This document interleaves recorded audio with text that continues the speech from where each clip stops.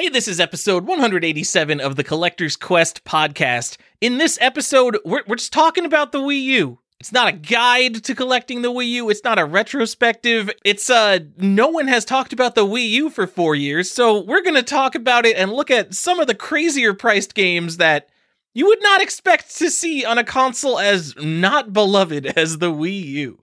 If you haven't noticed, the Switch has already been alive longer than the Wii U has, and Switch is still chugging along. 4 years into Wii U's life, it was dead with a capital D. So tell your mom about the show, give us 5 stars on iTunes, try to remember the last time you thought about the Wii U, and let's go.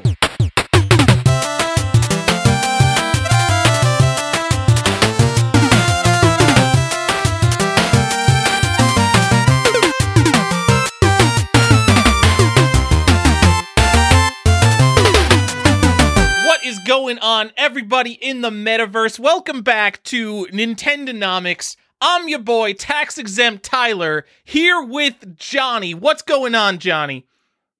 Hey, not much, whatever name you never know yourself. How to respond, because you never know what I'm going to open with. No, we don't do a standard opening. It's like always close, but never actually just how it should be. Johnny, we're talking about zigging when the others are zagging. We're talking about going for them blue ocean investments while other people are in the red ocean, if you know what I'm saying. I don't, but I can guarantee that most of these games have had a double bottom and are starting to spike. We're doing like bullshit, like technical analysis. Talk, right? Yeah, but I mean, you could definitely tell the future by looking at the past. That's just how it works. Yeah.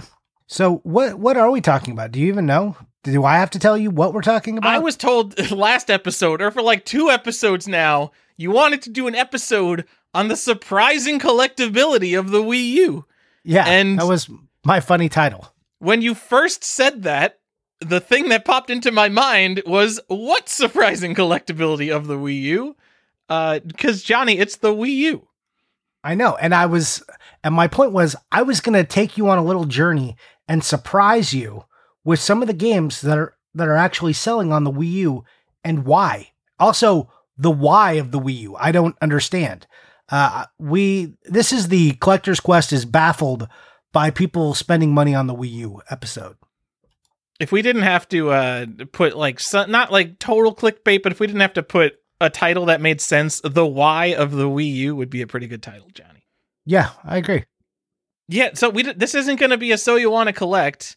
We also had a Wii U episode 4 years ago, which, like, I can't even believe I've been on this podcast for 4 years. You know what? We might be covering some ground again, but you don't remember that show anyway, and it was back when we had shitty audio quality, so don't go back and listen to it. I think also 4 years passed. I think we can retread some ground that we covered 4 years ago. You might say things have changed in the last 4 years as well. So, a little bit. So that was right when the Wii U was pretty much dead. I remember the cover art for that episode was me sticking a Pikmin 3 disc into my Switch. Because Pikmin 3 was pretty much the only game on the Wii U that had not been ported to Switch. And now here we are 4 years later, and literally everything has been ported to Switch, and I have not seen anyone talk about the Wii U in a long time. No, that's not true. There's a bunch of games that are still exclusives to the Wii U. Oh, okay. I'm ready to talk about them. Yeah. I mean, it's the next Sega Saturn, Johnny, so it must have a bunch of exclusives that people are excited over. It is funny to say it is the next Sega Saturn, because as we were discussing, I think that is something Kat and I said before you were even on the show. So that makes it like 5 years ago, 5 or 6 years ago. And then you made a joke about it when you came on the show, like, you know, somewhere around that 4-year mark, probably in that very episode where we were talking about whether it was dead. And then I literally watched a YouTube video, and within the first 30 seconds, this guy said the Wii U is the next Sega Saturn. 30 seconds in, and I was just like, man, we said some dumb thing, and somehow it got out into the world, and people have been regurgitating it, and they still are. And we were not correct, I don't think. Do you wish to dispute that point? Now, I have only ever said that facetiously, because I don't think it has anything in common with Sega Saturn, besides that it's a semi-failed console. I mean, by Nintendo terms, clearly failed. I mean, Sega was already floundering with stuff like the 32X. I guess compared to the Genesis, it was a pretty big failure. Well, and that's, well, if you want to draw comparisons, that is one thing it has in common, right? Because the Wii U launches right after the Wii, and everything looks like a failure after the Wii, because the Wii was a juggernaut. Yeah. So, like, putting it in the wake of the Wii and like trying to compare those as the same thing it's not tenable. Also, they gave it this horrible name, the Wii U, which was just confusing because, like, does it play Wii games? Not really. Okay. What? Yeah. This was bad naming. I know what they wanted to capitalize on, but too many people who weren't into video game culture bought the Wii to make that kind of naming convention. Yes. All right. Sell me on the hot exclusives, Johnny. So first of all, you want to know some exclusives? So prices aside, zigging when people are zagging aside, tell me that the Wii U is interesting. I have defended the Wii U in the past. I think people will eventually see it as the original place for a bunch of games, not a great number of games, but it's got its Mario game. It's got Super Mario Maker. If that becomes a thing, this is the first Super Mario Maker. It's got Breath of the Wild, technically the version Breath of the Wild was developed for. Maybe somehow in some universe that gains a status similar to Twilight Princess on GameCube, where it wasn't the marquee console at launch, but people kind of like that version more because it, one, has a more attractive box because it's black, and two, it was technically the original version. Well, I think some of that might come true, right? One of the things the Wii U has going for it is that it didn't perform well, and the Switch has performed incredibly well, and the Wii performed incredibly well. So it's in this weird middle zone where you did get games that got ported out to the Switch, right? So if people only care about the original releases, if they are the Tylers of the world, this is the system they're going to have to go back to, and there's going to be maybe less of them because this system didn't sell well. So if you want your original Pikmin 3, you're going to have to go there. But there are some exclusives that I can give you. Do you want me to? I want prove to me this is the Sega Saturn, because when people think Sega Saturn, look, listen, don't put me in that box. I'm not saying it is, and I'm not even saying that it's incredibly interesting. I'm saying people are paying a lot of big money for certain games on this system, and it's a little confusing right now. I think that maybe people will eventually gravitate to the Wii U a little more. Like, I think people are just picking it up, but I'm confused because I keep seeing videos about the Wii U, but I never see it posted, like, aside from like YouTube, I never see anyone posting it on like Instagram. Like, I don't see in any of the, high end rooms, no one's talking about the Wii U. So like, where is the Wii U heat coming from? Why do people get so many clicks on Wii U videos? I don't understand that. It's crazy that you say that, just because I get recommended those same videos. So it will be either more kind of modern era collectors, or it will be like flipper channels get recommended to me, and they'll have like YouTube face. They'll be holding a stack of blurred out Wii U games, and they'll be like, Wii U games are worth how much? And I think it's funny. I get recommended those same videos, but in our collecting circle, and we are in a specific Instagram collecting circle where we kind of pick and choose who we do follow. But man, no one cares about Wii U right now. No one. And I remember a few years ago, like when Wii U was more current, obviously because it was like the newest Nintendo console, but people would post Wii U games. People were like, oh yeah, check it out. I got Breath of the Wild came out on Wii U. That's kind of neat. The only thing I've seen in the past 4 years is like, Shakedown Hawaii came out. Oh, weird. The limited run game. What was that Metroid game that came out? Axiom Verge. Axiom Verge finally came out after weird years of limbo. Like, that's the only thing I've ever seen collectors talk about besides. Well, and Just Dance. Oh, Just Dance, because the last Just Dance on a console always becomes an instant collectible, Johnny. It's just the way of the world. Well, it's funny because we'll get into some of the exclusives, but the funny thing with Just Dance is Just Dance 2020, which I had on my sheet, like, as a for sure thing once they announced it. never came out on the Wii U, but it did come out on the Wii. Yeah. Honestly, like one of the craziest things to ever happen in gaming. Like when you start making the timelines of like first and last games on consoles, to have a console from a previous generation completely surpass, maybe Shakedown Hawaii ruined that, but like for a series completely surpassed, that's probably the first time that's ever happened. Yeah, I mean, maybe there might be some like obscure PS2 game or something. I don't know. You're right. I mean, like, there are consoles like Atari 5200 where, like, the 2600 just blew past it like it didn't exist, but... Yeah. I mean, but especially for modern day, it's like, it's still weird. It doesn't matter if it's happened before. It's a weird thing, and it's not expected. So, despite that, I mean, speaking from a Wii U's perspective, that makes Just Dance 2020 on Wii a pretty interesting thing, and it makes nothing about Just Dance on Wii U interesting. That's correct. Man, Johnny, 4 years ago, I thought like Just Dance 2016 Gold and Just Dance 2017 Gold, I thought those were going to be like super cool, like kind of late release things that like people would want. And those aren't even like the second and last Just Dance on the console. Just, oh my God. So yeah, those aren't even that expensive anymore. Now, like you can get a 2017 for $10. I need to go get those now. I need to go check which ones I don't have and just go get them.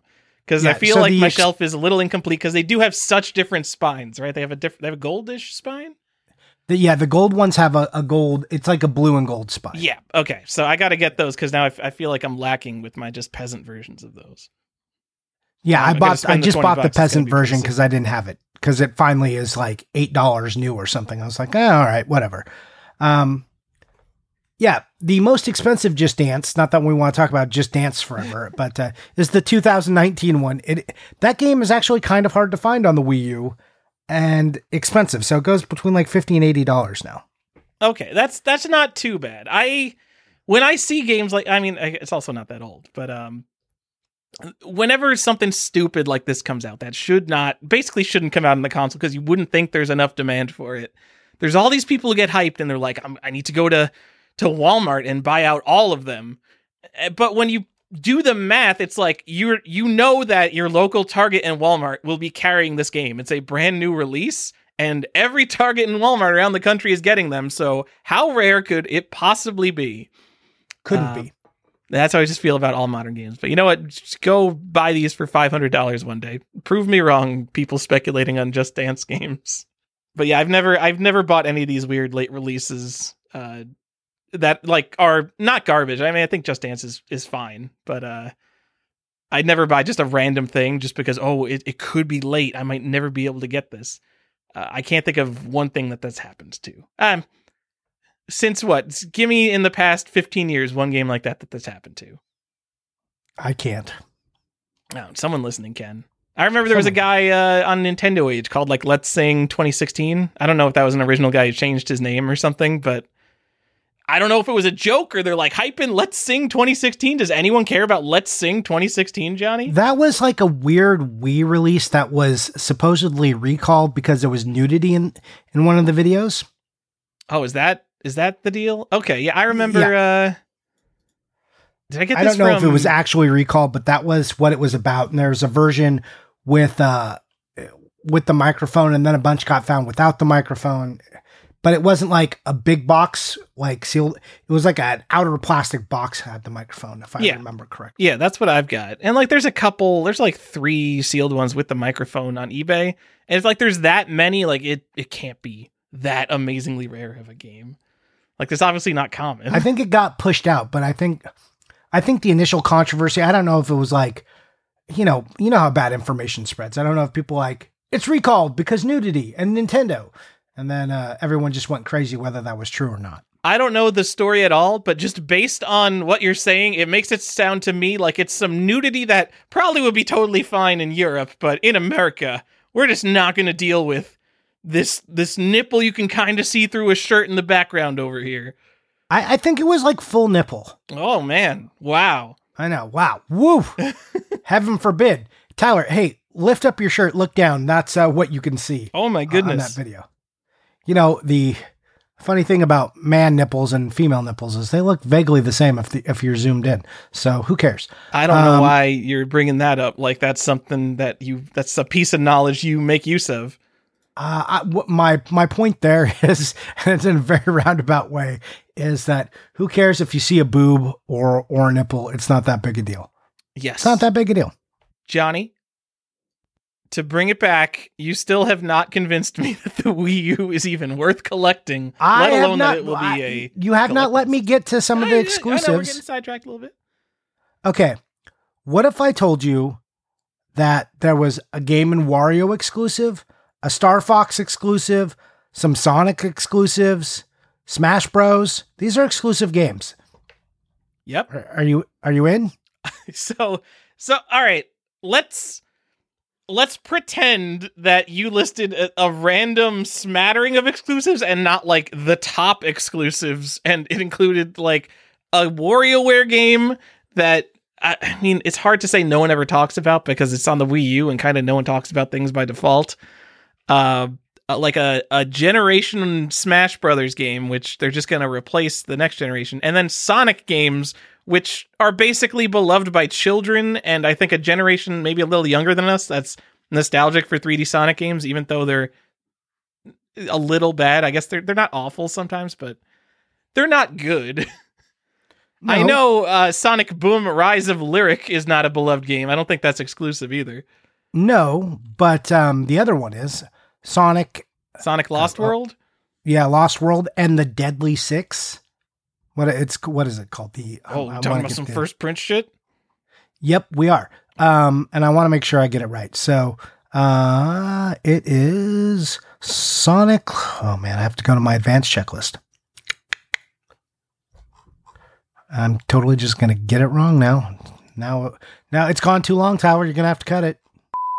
Sonic Lost World Deadly Six bonus edition. That's the foil. It's got a foil cover. It's the first print. Then the next one is just the regular edition, and it does not say Deadly Six, and it does not have a foil cover. So I don't know if it actually has like the Deadly Six bonus content. One of the things that was interesting about this game is you do get the Nights into Dreams Boss Rush stuff in here. So like Sega was just playing on Sega stuff, and people were interested in that. So people do like Lost World. It's not like the best Sonic game, but it's not Rise of Lyric, which isn't exclusive, but no one likes that. Okay, John, I haven't played Lost World. I literally know nothing about it. I'm so out on 3D Sonics. But give me a rebuttal here. I'm going to rebut you without having played it, which is like the least that is so not gamer, Johnny. I'm just making shit up out of the top of my head here. So, some Sega Saturn games I could think of. Dragon Force, Burning Rangers, Astal, Saturn Bomberman, Guardian Heroes, Shining Force 3, and like 2 other Shining games that people collect but no one actually plays. Panzer Dragoon 1, 2, and Saga. Magic Knight Ray Earth, another game that people collect but don't actually play. That's not really an exclusive. I think that's on Super Famicom. Anyway, forget all of those. In fact, Panzer Dragoon Saga, an RPG I think maybe is a little overrated. Panzer Dragoon Saga is a Saturn game you could point to and say, wow, that's an exclusive. That's exciting. I want a Sega Saturn just so I can play that and just so I can own that. Name one game on the Wii U that could ever be that. I need you to play Devil's Advocate. It's a podcast. You can't just agree with me. Okay. Devil's Advocate. All right. I'm like, I agree with you. Okay, let me look at the list of Nintendo Land. Oh yeah, that's the one. It will be exclusive forever. You will never have another game like Devil's Third anywhere else. Will you not? So I've only seen a playthrough of it, and it just looks like a third-person shooter, Johnny. Terrible. It's terrible. It's garbage. I've heard in Japan that they don't have a negative opinion of it like Americans do. Yeah. Really? I mean, it's a grasshopper got game. very mediocre I mean, Japan reviews. just likes weird stuff. That's like they sometimes game mechanics don't matter as long as something is weird enough. They're like, oh yeah, this game's fucking awesome. So, well, it was one of the guys from Team Ninja left like one of the head guys from Team Ninja left, made his own studio, and then made this game. Oh, was it Team Ninja? I thought it was Grasshopper. No, the guy from Team Ninja Itagaki? Is he who made it? I'm saying, I don't know if it was no, him it is. or someone else looked from it up. Team He's Ninja. the guy with the cool sunglasses All right, who made Ninja Gaiden. Yep. Right, which is probably why the Devil's Third has the guy with cool sunglasses on the cover. It's him. He's it's him role playing himself. I never even thought of that, Johnny. Yeah, deep insights. So yeah, Devil's Third. All right, how about this? Earthbound Beginnings in English. Is this some virtual console thing? They translated the prototype. Was it a prototype or did they translate just Mother? I think they just translated Mother with new translation, and everyone was like, "Yay!" Kind of. But what I think all the Earthbound and Mother fans really want is Earthbound 3. Anyways, yeah, and you can still remember this. The interesting thing about the Wii U was also created the great downtrend of Earthbound for like a year because they released it digitally on the Wii U, where it still is the only place aside from the Super Nintendo you can play Earthbound. I guess that's the thing. What's an Earthbound cart cost now? $300. So I mean, great work Wii U on keeping that down. Everyone is breaking out their Wii U to play Earthbound these days. It was like $1,000 at the time, and like even carts were going for crazy money, and it totally dropped the price, and then it rebounded because everything does. I don't know what Earthbound goes for now. Let's check Earthbound cart only. Hey, Nintendonomics Nation, we're checking in on Earthbound. Let's get a sound from the soundboard, okay, Johnny. About $500. What, loose? Yep. That's from eBay, not like price charting nonsense? Yeah, that's eBay. Here, let me change it to most recent, because with a game that sells this often and is not rare, you should check most recent. The last one sold for $300, plagued by repros everywhere. Just like, be careful of that. And yeah, between $300 and $500 is over the last couple months is what it's been going for. But yeah, if you do your work, you can find a cheap one. A cheaper one, a $300 one, as you said. I'm still trying to think of exclusives, Johnny. I'm trying to think of anything interesting. The most interesting thing. What the Star Fox isn't interesting to you at all? No, it is not. I didn't beat it. I played it, and it was just like, this is weird. With you hold the controller in front of your TV. Yeah, it was weird. I mean, they also gave you that other exclusive Star Fox Guard game. I didn't even play that. Yeah, that's tower defense. Who cares? You can be Slippy and play tower defense. Who gives a shit? Like, great, Johnny. You're really selling this to me. Like, you told me to play devil's advocate from an untenable position. I know, it's great. It's great. Everybody's really enjoying this. Yeah, I'm like, let's tell you about the surprising shit that's worth money. And Tyler's like, let me sabotage this episode and tell you why a system like the Saturn, which is just chock full of exclusives and also locked into a system that you can't play because you can play, but it's hard to get it on modern TVs. You have to like jump through hoops versus the fucking Wii U. Come on, man. Oh, you know what we didn't mention, Johnny? All right, well, let's talk about some actual collectible bullshit. So you brought up Game & Wario as like in your top 5 Wii U exclusives. That's like $110 now. I did not know that. I mean, I know that like kind of everything doubled since COVID, but like, who's paying $110 for Game & Wario? $110 like, talk about a game is that a good price. When I went over to GameStop, Spot, whichever one, Stop. Back when I was hunting down Wii U games, you'd go over to their sad little shelf of like 7 games, and there would be a Game & Wario probably next to the Wii Wonderful 101 or whatever it's called. Yep. And maybe if you're really lucky, a Wii Sports Club, Johnny. Yeah, it was all first party stuff that GameStop always had. How about Wii Party U? Is that one selling you? That has a big box, right? No, it does have a big box. Like, you're telling me these games? That's in the Wii. Is that in the Wii series? Is that a Nintendo game? There's a Wii Party, which is also a little weird. But yeah, Wii Party U Comes in a big box with a black Wiimote. Yeah. So this is crazy, John. This is a first-party Nintendo game. I cannot remotely bring this up to my brain. I cannot, this does nothing for me. Like, Wii Music, who cares about Wii Music? I could think about the gameplay of Wii Music and I at least know what Wii Music is. Wii Party U, I look at, and I've looked at the box before, and I've looked at it while considering what game I should play, and I'm just like, I'm just going to play Nintendo Land. Why would I not just play Nintendo Land? Just so you know, there is a non-big box version too. Oh, all right. I think I have, I don't remember which one I have, Johnny. I might have the non-big box. My Wii so there's the one, like really I said, the one with the Wii U and with the Wiimote.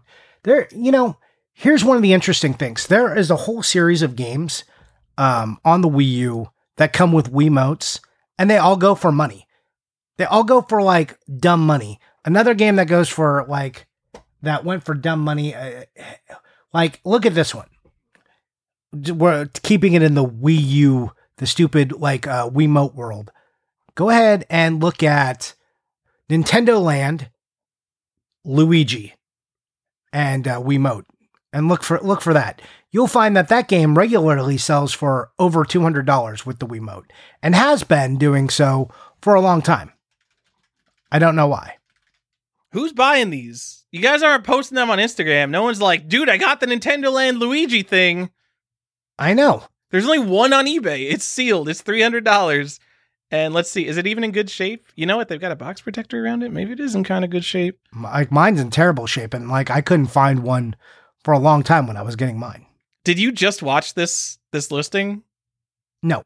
Someone just watched it in the last 24 hours. People are looking for these Nintendo Lands with Luigi Wiimote. I remember these being a thing. I remember people looking for them probably a little after their time when people were like, oh, there weren't a lot of these out there. Yeah, only one on eBay sold. Is there a rare Yoshi Woolly World plushie, Gianni? Do you want to tell me about the surprising collectability of Yoshi's There's Woolly three. So Yoshi's Woolly World did get a sequel on the Switch, but not a port. You can find it in big box, and you can get a cute little Yoshi amiibo in green, blue, or pink. So kind of a neat exclusive to have. But keeping with I wanted to go back to the Wiimote stuff. Another dumb one, Sonic and Mario at Sochi 2004 Olympic Winter Games. That comes with an exclusive Wiimote. Really dumb. There's some Japanese exclusive sets that come with Wiimotes too. Yeah, just look for the dumb. Anything that's dumb and comes with the Wiimote is expensive. I mean, it makes sense because I feel like I'm making this up. But when I buy a console, if I don't have controllers for it, I will just buy the controllers for it when I buy the console. And if I'm a kid and I get a something for Christmas, it's here, we got this new game and it comes with a controller for your shitty brother. I'm not keeping the box. And just that Luigi bundle, the only two on eBay, there's one unsold, one sold, both were new. So I'm guessing that people just do not keep these boxes. You want to get the real heat? You want the real heat though? Yes. Check out Just Dance Target exclusive 2015. You want to spend $400 on a Wiimote? I don't. I don't. Didn't Nintendo Twizer get all the Wiimotes ever? Did he have this? Was this a hot one? I think he had them for the Wii. All the different colors. Are these not Wiimotes? Holy shit. What is this? This isn't even new. This is complete. There's one on eBay. I'm going to call it 7 out of 10 condition. It's got some crushed corners. If you're really generous, maybe you'd call it an 8. $1,600. One of the 2015 sold for $400 not so long ago. But that's why I'm saying there is some dumb ass shit on the Wii U. This is what I mean. That's surprising. Look, you've been surprised multiple times already. I'm not wrong. You're not wrong.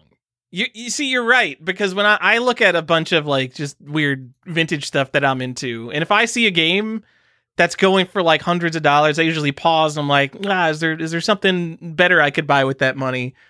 But someone's out there just YOLOing like, oh my God, it was listed October 27th, 2021. It's the day I found the Target exclusive Just Dance 2015, and I slammed that buy it now button for $440. Right. So let's talk about, let me take you into, and we've talked about these on the show before, so we don't have to spend too much time on it.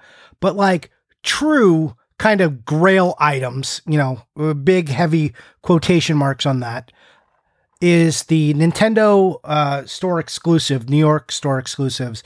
You have Mario 8, Mario Kart 8, and Hyrule Warriors, which were only sold there pretty much launch day, and they sold out immediately. They come in big boxes. They're like considered collector's editions, but really it's just the same game packed in a bigger box. I don't even think it says not for resale on the back. I can't remember. But those things go for some cash now. I mean, so we haven't checked in 4 years. What's an actual price on one of those now? I think Hyrule Warriors has sold for as high as 3,000 and as low as 2,000 recently. And Mario Kart? I want to say 1,500, but I'm gonna look. Okay, are these this equal in terms of rarity? I don't know if they're equal in terms of rarity. All right, the Mario Kart one came out after, right? I think it was Zelda and then Mario Kart. Is that true? Am I wrong? No, Mario Kart had to come out first, think about right? These, Johnny. I'm gonna just trust you all the way on this. I don't remember. Don't quote me on that. I think I'm not sure when Mario Kart 8 has been out forever, so I can't reasonably say when it came out anymore. It's just you can still go to Target and buy Mario Kart 8 on the Nintendo and you know Switch. What? It's still good too. That's the problem with it, is it's still the best Mario Kart. So I'll take your opinion on that, and that part of the reason I think it's crazy that the Mario Kart one sells for less than Hyrule Warriors, because it's not even a Zelda game, it's a Zelda spin-off game. And Mario Kart is the most popular Nintendo franchise. Yes. But collectors are just like, well, but it's a racing game. It's the most popular Nintendo franchise. And obviously don't collect what other people think is cool. But you would think there would be some more collectability to the most popular Nintendo franchise. I agree. So let me tell you a little bit about Hyrule Warriors and why this version is even worse than we're talking about. Okay, so the Japanese collector's edition comes with like a little treasure chest, like a Triforce, and a scarf, and like an art book. The Wii U version in America just comes with a scarf. There's currently a graded one listed for 10,000. We got a 7,000 or best offer, 3,700 or best offer, and there's one listed right now for $2,000, and it has a bid on it. So minimum, this is going to sell for $2,000. And if we go over to solds, and there's that many. There was one that sold January 16th, so very currently, for $3,000, had 49 bids. So people were fighting on this. I don't get it. So that one was sealed. You're talking about the January 16 one that was sealed. Yeah, I mean, it doesn't seem like there's most a huge of these price are going to be sealed, right? Who opened these? I guess, yeah. So I don't get it, Johnny, but I don't. So, I mean, like I'll see it in someone's background on Instagram, and I guess I like appreciate them. Like, whoa, those are a thing, but it's just. It would never even like, oh my God, this one that's sealed is like, it's got like a dent on the front. $3,000, really? These boxes are not like super tough. Oh yeah, these boxes are garbage. I know. Yeah. Oh my God, it's got a huge dent on the side. Jesus, this sold for $3,000, Johnny. Yes. Oh my God. Okay. That's like, so now, what does the entire Wii U set cost? I know I stated on like a previous show that you can get like the entire Wii U set for $2,000, and I wouldn't count this as part of the Wii U set, but after seeing like this and then like Game & Wario for $110, I think I was way off now. Well, and you haven't checked in on Devil's Third, which is like a $300 game. Oh, yes. We didn't talk about that 300. Yet. There's a couple like sealed copies for like $400-500 in sold listings, and then the complete in box ones for like $300 ish. Yep. Because they only made 400 copies of that game, and they sold out instantly in GameStop, Johnny. Yes, that's What true. if that was an intentional rumor started by someone? Like, no, that must have been just someone misinterpreting some kind of inventory system. Like, some idiot employee took a screenshot of something, and they're like, this is the US allocation for this game. They only made 400 copies. They know it's garbage. And that became the story of the game somehow. Here, I want to just do this. So, this is my favorite response. So, people, the number I always hear on this game is like, 500. They only made 500 of these, and they were only at GameStops. But I know they were sold at GameStops and EB Games, and also at Best Buy. And then we think there was a re-release at GameStop. So let me tell you that people say, "Oh yeah, like they only went to GameStops, and each store only got one or two." How many GameStop stores are there? I don't know. GameStop's still in business? Yeah, right now. This is. I have no idea. I'm looking up, and this is 2021 as opposed to like 2014. GameStop stores in 2021, 4,816. I'm going to hazard a guess and say there's less GameStops now than there was in 2015. Yeah? Yes. Okay. So if every store only got one or two copies, how could this number possibly be 400 or 500? There's at least 25 copies in eBay solds. I'm trying to filter out how many are Japanese, and most of them are brand new. Because I think, so this story about its rarity got out like right when it came out. So I think a lot of people intentionally didn't open this, like even more than like a normal weird collector bait copy. Yeah, absolutely. Oh my God. Why did that just happen? Sorry. This game's actually spiked like relatively recently. If you go back to some of these older listings, like even like October, November, like it was going for like 300 and now started to hit like the 500. And now it's up to like 400 or 500. What is? Yeah. And this is beyond just the COVID spike. This is this is after the COVID spike and is spiking again in 2022 for fucking reasons unbeknownst to me. I just don't know. This is what I mean. I see things like this, and I don't know what is generating heat for this stupid game. I mean, considering they're sealed copies, I have to imagine that it's someone who is just hunting like what they think is the rarest stuff. Like if they type in rarest Wii U games, you'll probably find lists with this at the top of it. And they're just like, all right, I'm getting in early. It doesn't matter what I pay. As long as I buy this and grade this, that'll be a great investment having the rarest Wii U game. But man, it's Devil's Third. I cannot imagine having $500 and not having a better video game to buy than a sealed Devil's Third on the Wii U, Johnny. That's sold today, by the way. Yeah, here's a collector's tip. Go buy like a PAL Wii U for like $200 and Devil's Third for $15 and enjoy yourself. This is why I think it's really important. I mean, I don't think anyone is fucking spending $500 on a sealed Devil's Third that's listening to this podcast. But this is why I think it's really important to have a good list of everything you want. Because then when something comes up and you're like, oh man, it's a Devil's Third at my local store and it's only $230. Like maybe you could flip that, sure. But you look at your list and you're like, oh, for $230, I could buy an Evo card. I don't know. What do people buy, Johnny? What's a cool game? I don't know. Earthbound. You could go buy a I would say Earthbound if you didn't just tell me it was like a $400 cartridge now. You could, but for that money, you could go buy, an Earthbound. You could buy a complete in box Mario 3 and take your girlfriend out to dinner. True. Always the best option. In fact, you should just do that every week. Just be like, fuck video games. I'm just going to buy a Mario 3. End of the year, I'm going to have 52 copies of Mario 3. And if I post that on Multiple Video Games Monday for the Nintendonomics Nation, you're going to get like 1,000 likes on Instagram for doing that. So. Well, I think we have to workshop that name. Is Nintendonomics too? Should it be Nintendonomics? I had to come up with it. No, I like yours better. On the fly. I had to come up with a fake video game investing show name, Johnny. Okay, well, you did it. Okay, so I just want you guys to know that there's not a good price for Mario Kart 8.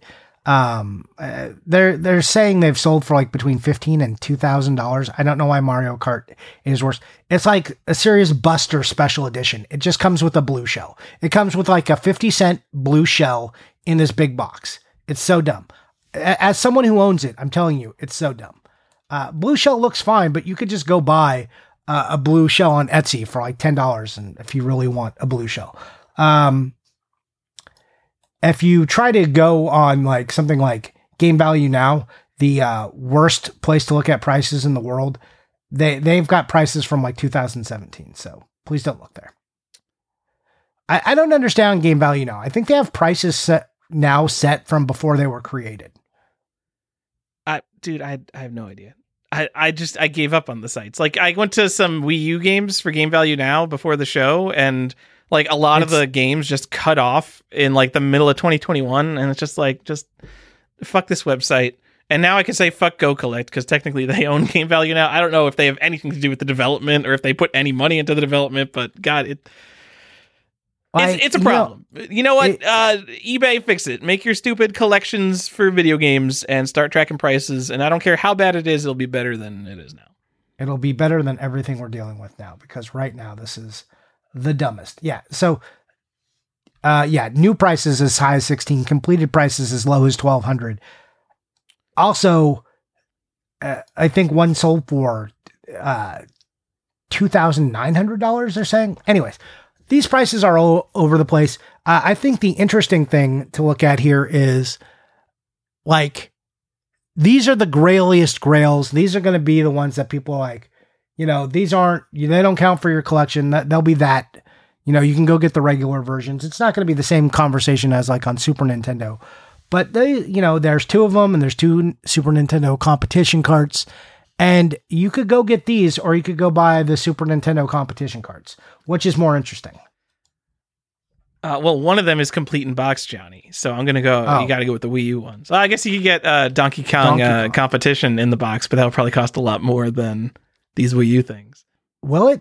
Johnny, I'm gonna go for the thing that is older and rarer, because that is probably the cooler thing to me, and that is why I can't fathom some of these prices. I mean, I generally think that the older things and the rarer things are cooler, Johnny. Regardless of the historical importance of Hyrule Warriors. Yeah, so it's very upsetting. I don't understand where a lot of these prices, like, I guess these are rare, but are they more rare than the competition carts? It's not exactly fair comparison, but if you're thinking like, oh, should I go spend like, $3,000 on Star Fox competition cart or Hyrule Warriors? I don't know. So I think most people would be like, don't spend $3,000 on a video game. But correct. The one argument I could see is if you are the collector who has everything, it would have made sense to buy these big box games at any price, like at least like 3 or 4 years ago, probably. Not because of prices, because the boxes are so shitty, they are just not going to stand up to time. Like, if you want a Zelda Breath of the Wild Master Edition, I don't even know what those cost now, but the box is so shitty that the longer you wait, the harder it will be to find one in the condition you want at any price. And I don't think those are like incredibly rare or anything, but if you want that 9 out of 10 copy, there are people out there saving them, but the longer you wait, the more people are going to accidentally kick them as they're walking through their garage or wherever they're keeping those.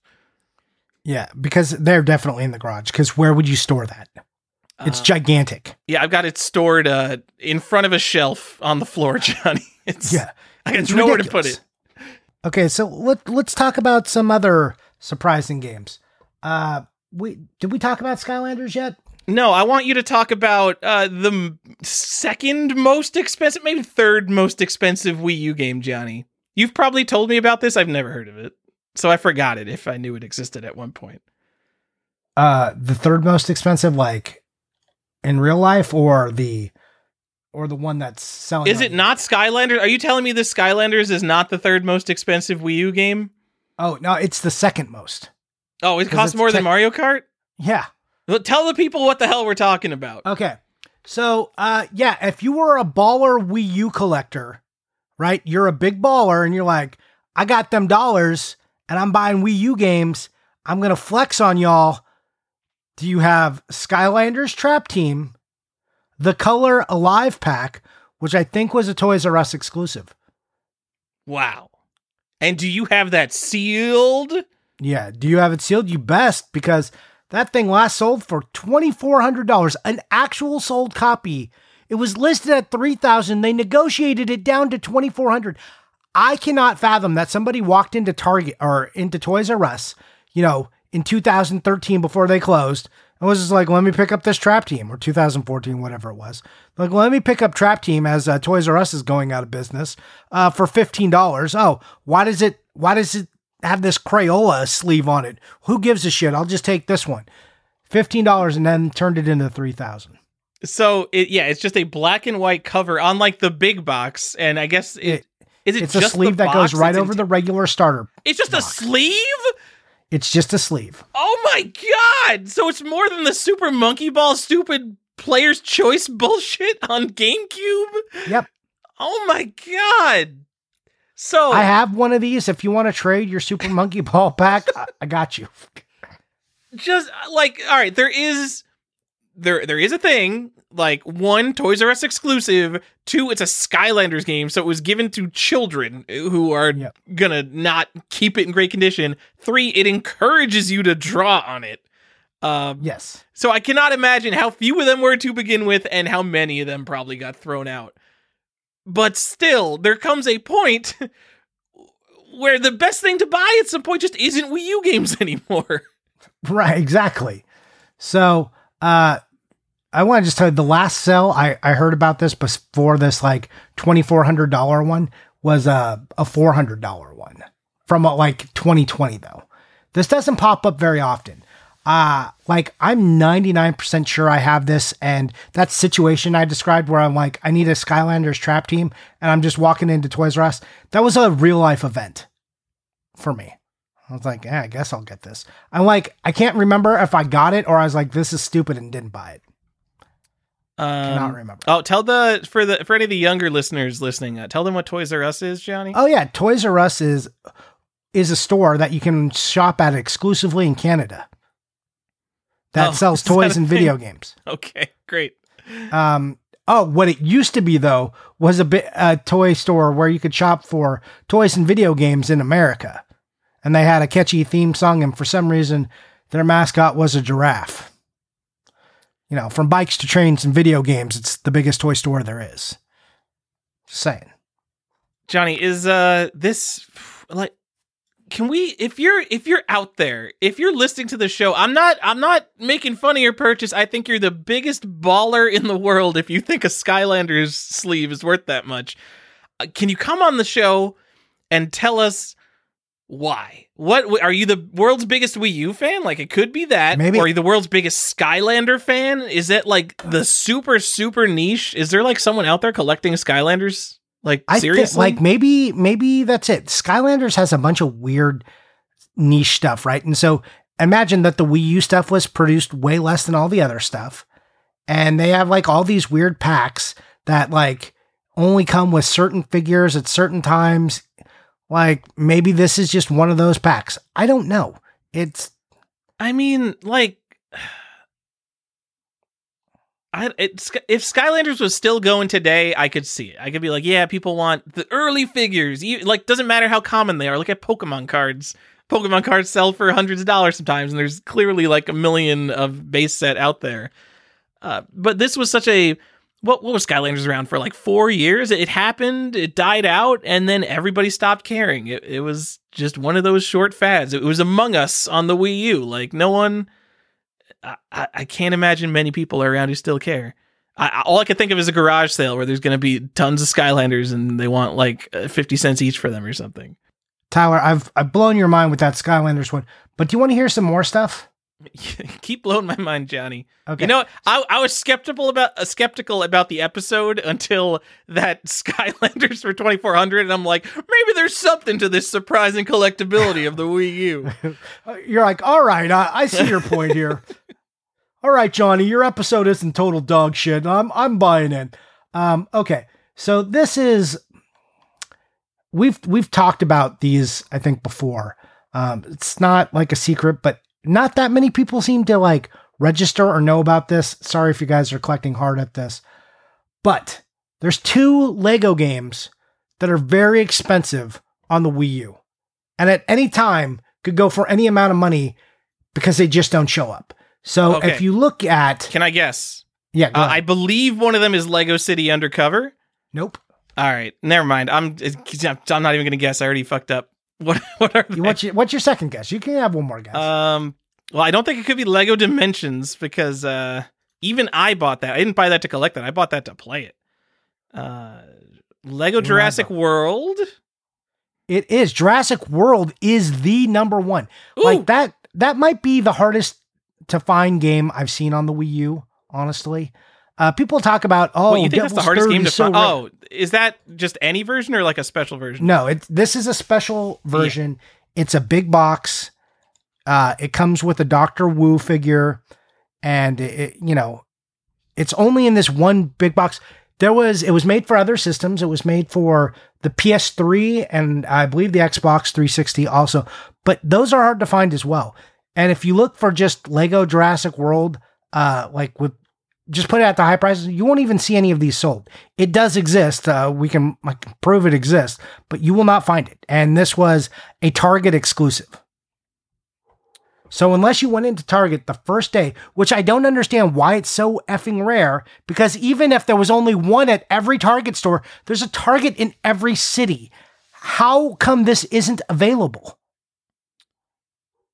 Because no one would think to save it. Because when people think of like, what's going to be the thing, Johnny?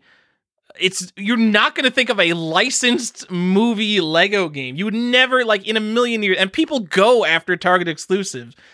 People like you, they'll show up and be like, oh, here's some Wii U double pack I've never seen that's a Target exclusive. Well, I guess I better pick this up just in case. And like, I get that. I mean, usually those do turn out to be interesting collectible things, but I would never in a million years think of a Lego Jurassic World. Even if I knew it was going to be rare in the future, I would just be like, yeah, but no one's going to pay anything for it because it's Lego Jurassic World. Meanwhile, if there was some kind of niche horror game that came out or something like that, people take another look and they're like, oh, maybe I'll save one of those. The other thing is you're competing against Lego collectors who are also used to spending money. If you go ahead and you look, if you look online, you can find images, but just make sure you put in Lego Jurassic World, Wii U, and Target, and then you'll see it. It's not like, the box didn't need to be extra. It's extra wide for some reason, which is also a pain in the ass. It could have literally been just like a box big enough to fit the game case, because the little poly bag that Dr. Wu comes in is like a 2x2 inch square. It's smaller than a DVD case by a large margin. Like when you see regular Lego poly bags, a lot of times they're like kind of over large. This is like a mini poly bag. I don't even understand what's going on. It's small enough if you buy like any of the Lego collectible like minifigure lines, it's smaller than those blind bags. So I don't know why the box is extra large. It's stupid. Was there actually another interesting Lego game that I have also forgot about? Marvel Superheroes, Johnny. It is. Oh, right. With Iron Patriot, and that was a Walmart exclusive. Whoa. That one is more accessible. Right now, someone's got one listed for $2,500 or best offer. Yeah, that sure sounds accessible to me. Are Lego collectors actually collecting this shit? I mean, when you get out of the core Lego sets, there must be so much just garbage that does not matter. Like, I'm just gonna say it, like maybe Lego Marvel Superheroes on the Nintendo Wii U, not something that I would pay $2,500 for. As a Lego collector who could, I don't know, maybe take the $2,500. I'm just off the top of my head, if I was a Lego collector, what might I want? I don't know, a Lego monorail set from like the 1980s. That's the fucking coolest thing in the world. I mean, or any of these giant new sets that are super cool. Anything. Yeah. There's ways to spend money on Lego, and it doesn't just... You could get something rare on Lego for that much, and it does not have to be this dumb bullshit. I mean, here, like, think about this. You could go buy the Lego UCS Millennium Falcon and the AT-AT that just came out and have, like, $800 left over. Well, I mean, to be fair, no one's bought this yet, but I know privately of them selling for over $1,000. So even crazier, I will say, Johnny, is there are some niche NES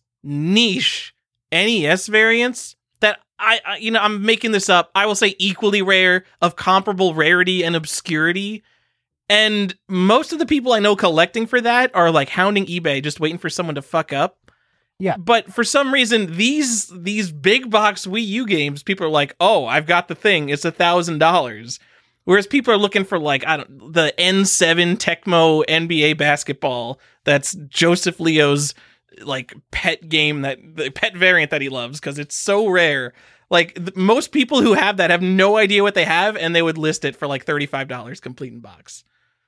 So what is this market of people paying thousands of dollars for just obscure bullshit on modern systems, especially the Wii U? I think it's just modern collectors. They're coming in from other areas. I don't know. There's so much weird stuff going on. There's a lot of weird variants. So here, I'm going to sell you on kind of what are some of the interesting things on the Wii U. I mean, we just talked about a lot of it, but let me just go over some of the weirdness of the Wii U and why it's an interesting thing to collect.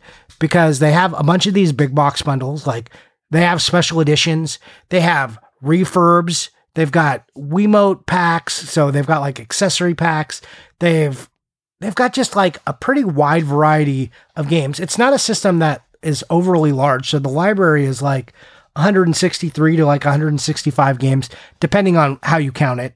Do you count Star Fox as 1 or 2 games? It comes in a bundle, but there's 2 games in there, and they are in separate cases. So it could mess up how you count. The other one is New Super Mario with Luigi or without Luigi.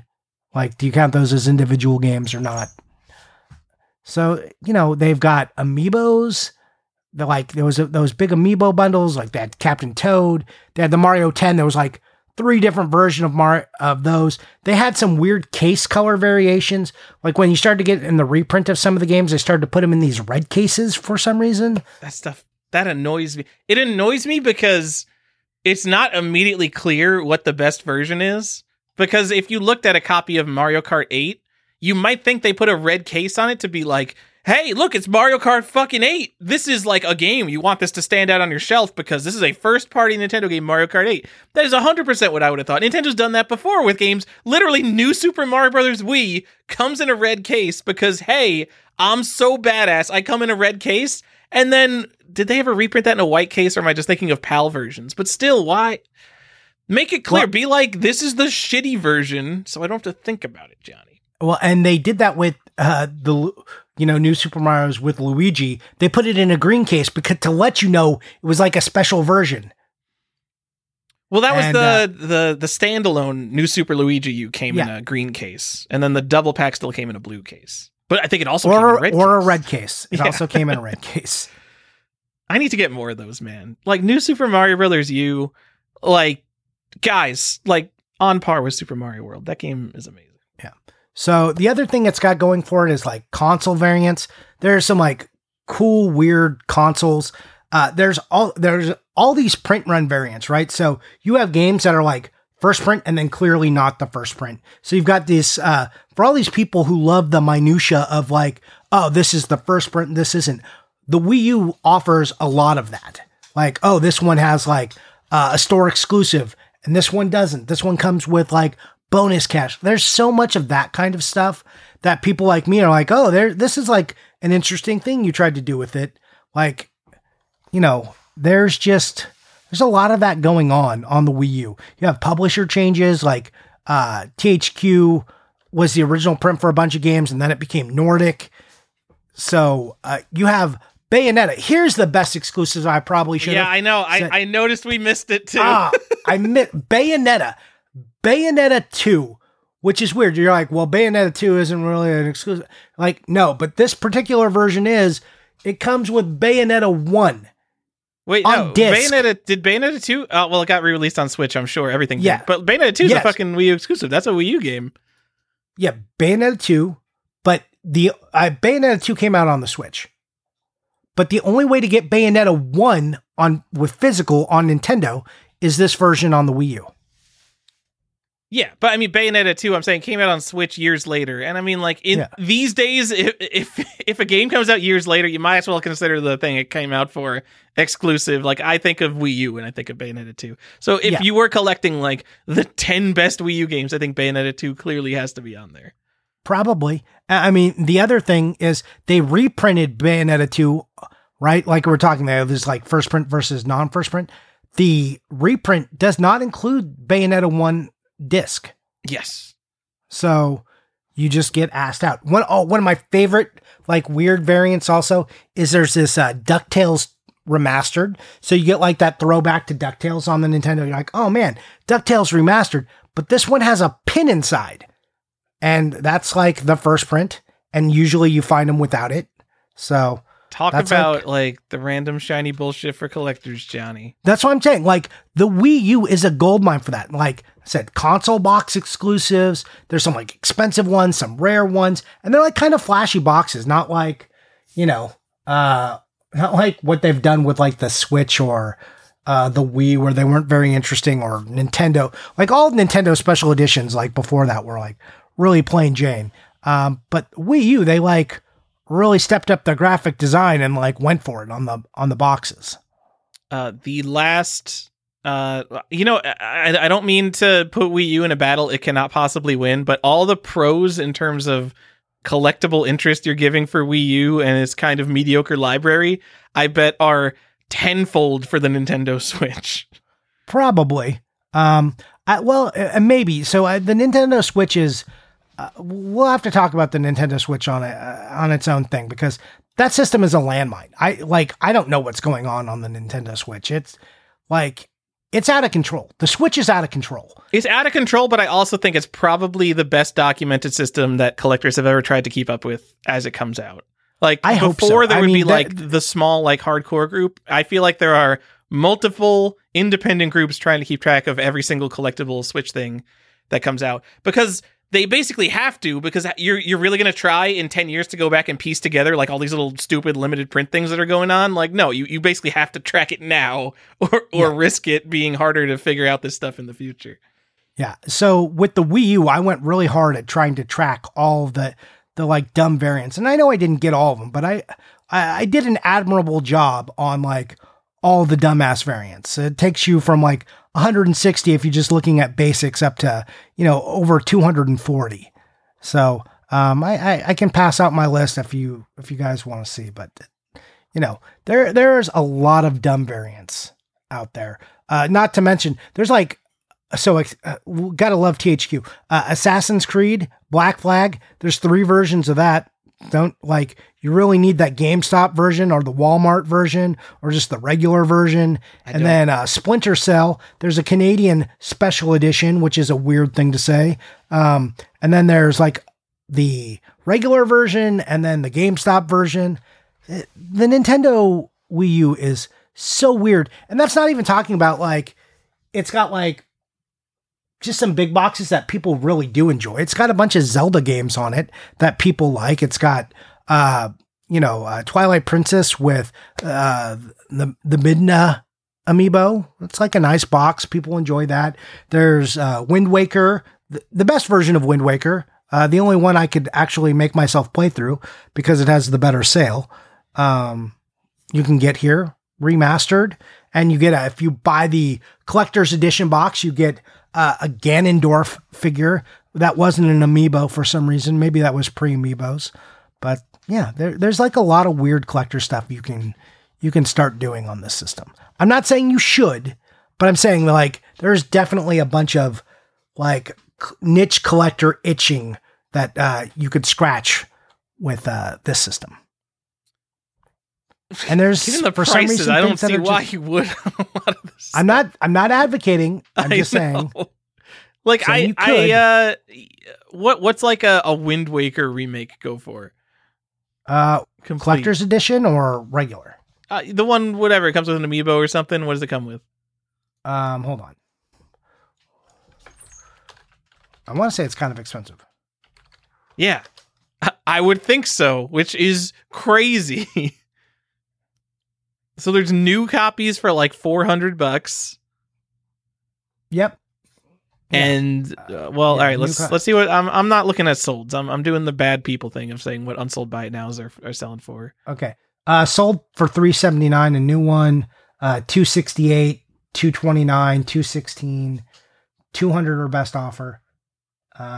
These aren't the worst. It looks like $200 new, maybe a little. Am I sorting by highest price? I'm an idiot. I have sorted by highest price because I was looking for something else. Yeah, you have to go recent on this kind of stuff. All right.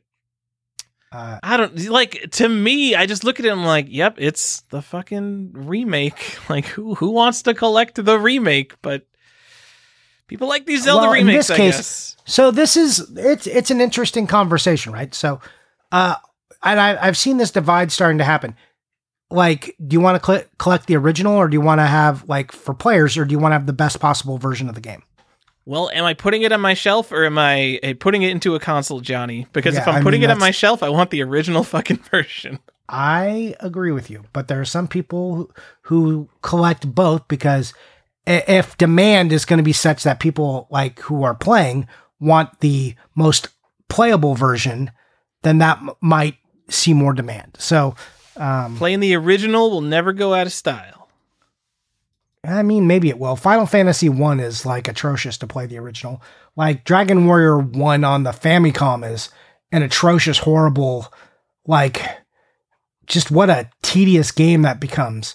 And I like it. That's the only reason to play that is for the historical context. If you played the most up-to-date, great, modernized version of Dragon Warrior, it would just be a shitty modern game rather than, oh, I could see how every JRPG ever was built off this platform. Well, we're talking the difference just between Dragon Warrior on the, let's say, Famicom to what it was on the Nintendo is a big shift. Oh, really? Was that a big jump? I have no idea. There was the same game. There was some shift just in, like, the UI, right? And then the shift from there to Game Boy Color was an additional shift. And then in Japan, they had the Dragon Warrior 1 and 2 16-bit upgrade. So there was a big upgrade to the UI and also a graphics overhaul there. So we're not talking about playing it on the something as like the Switch, which you can buy a Dragon Warrior 1, 2, and 3 pack, or download them, from the online store, or get it from, one of these Japanese resellers, PlayAsia or whatever, where you can get an actual physical version of it. We're talking like within Nintendo, Famicom to Nintendo, and Famicom to, or Nintendo to Super Nintendo, and then Super Nintendo to Game Boy Color. There were jumps and regressions in some cases. Sure. And I mean, me personally, I have obviously in like the past 3 years switched over to getting a lot more of this original print stuff and Japanese stuff just because it's the first stuff. And part of it is just because, hey, Johnny, I got a lot of games. I got a list of games that I want to play. And like, I've got all the games I want to play, because if I want to play a Nintendo game or Super Nintendo game, I'm either going to have a cart on the shelf or fire up an emulator. It's just no problem. So if I'm just buying stuff to put on my shelf, like, who cares how playable it is? Like, if it's Japanese, if it's a shitty Apple II version of a game that I'm never going to want to play, because I'm just buying it to put on my shelf. And that has been a big driver in being like, oh yeah, let's go get like the computer versions of all this shit. I'm never going to play any of this stuff. Yeah. Look, collecting is different than playing. We agree there. Yeah. And in how you collect versus how you play. There are some people who will try to do both. I think it's safe to draw a line in the sand. Myself, I mean, you don't have to draw a line. I mean, I obviously play a lot of my collection, and there's a lot of fun that comes in that, but I'm absolutely willing to collect stuff I will never play. Yeah, well, that's what I'm saying. Like, I drew that line in the sand a long time ago and said, I am more of a collector than a player, even though I play a good amount of video games when I can, and have played a lot of video games over my life. It's still like the line in the sand right now is, okay, I'm a collector. So when I buy a game, I'm okay if it's unplayable, like a Japanese Virtual Boy game or something. I'm okay spending some money on that. Like, right. How am I ever even going to play that? Johnny, I think you talked about all this stuff that you're into. You love like retailer exclusives and weird big box stuff that no one has. I do. I said, like, people like me, I'm the guy who documented all this stuff for the Wii U. Like, I'm the guy who went hard and have like a huge Wii U set because I'm a dummy. Like, why do I know about this Color Alive slipcase version, it's not because I went and watched some video. It's because I went into stupid Toys R Us and saw it myself when I was buying all this stuff. Yeah, that thing's pretty dumb. Like, why do I know about these Lego exclusives? Because I was hunting for them on day one. Like, I've been the guy preaching about these stupid Lego ones since they came out. Guys, you gotta look for these Lego. Like, they sell out really fast. Go look for them. Yeah, I mean, I've heard you were definitely the only you must have brought this up 4 years ago on the show, because I'm pretty sure you're the only person I've ever heard talk about them, unless there's like one of these crazy completionists like VG Collectaholic who's like, check out the cool thing I got. No one else has it. Johnny knows what it is. Yeah. I mean, this is the kind of stuff I'm into. Like, the Wii U was such a small set. I was like, all right, whatever. Like, let's power through the Wii U. The Switch, on the other hand, is just like, it's so big and it's basically omnipresent. It's everywhere. It's like, how could you ever collect for the Switch?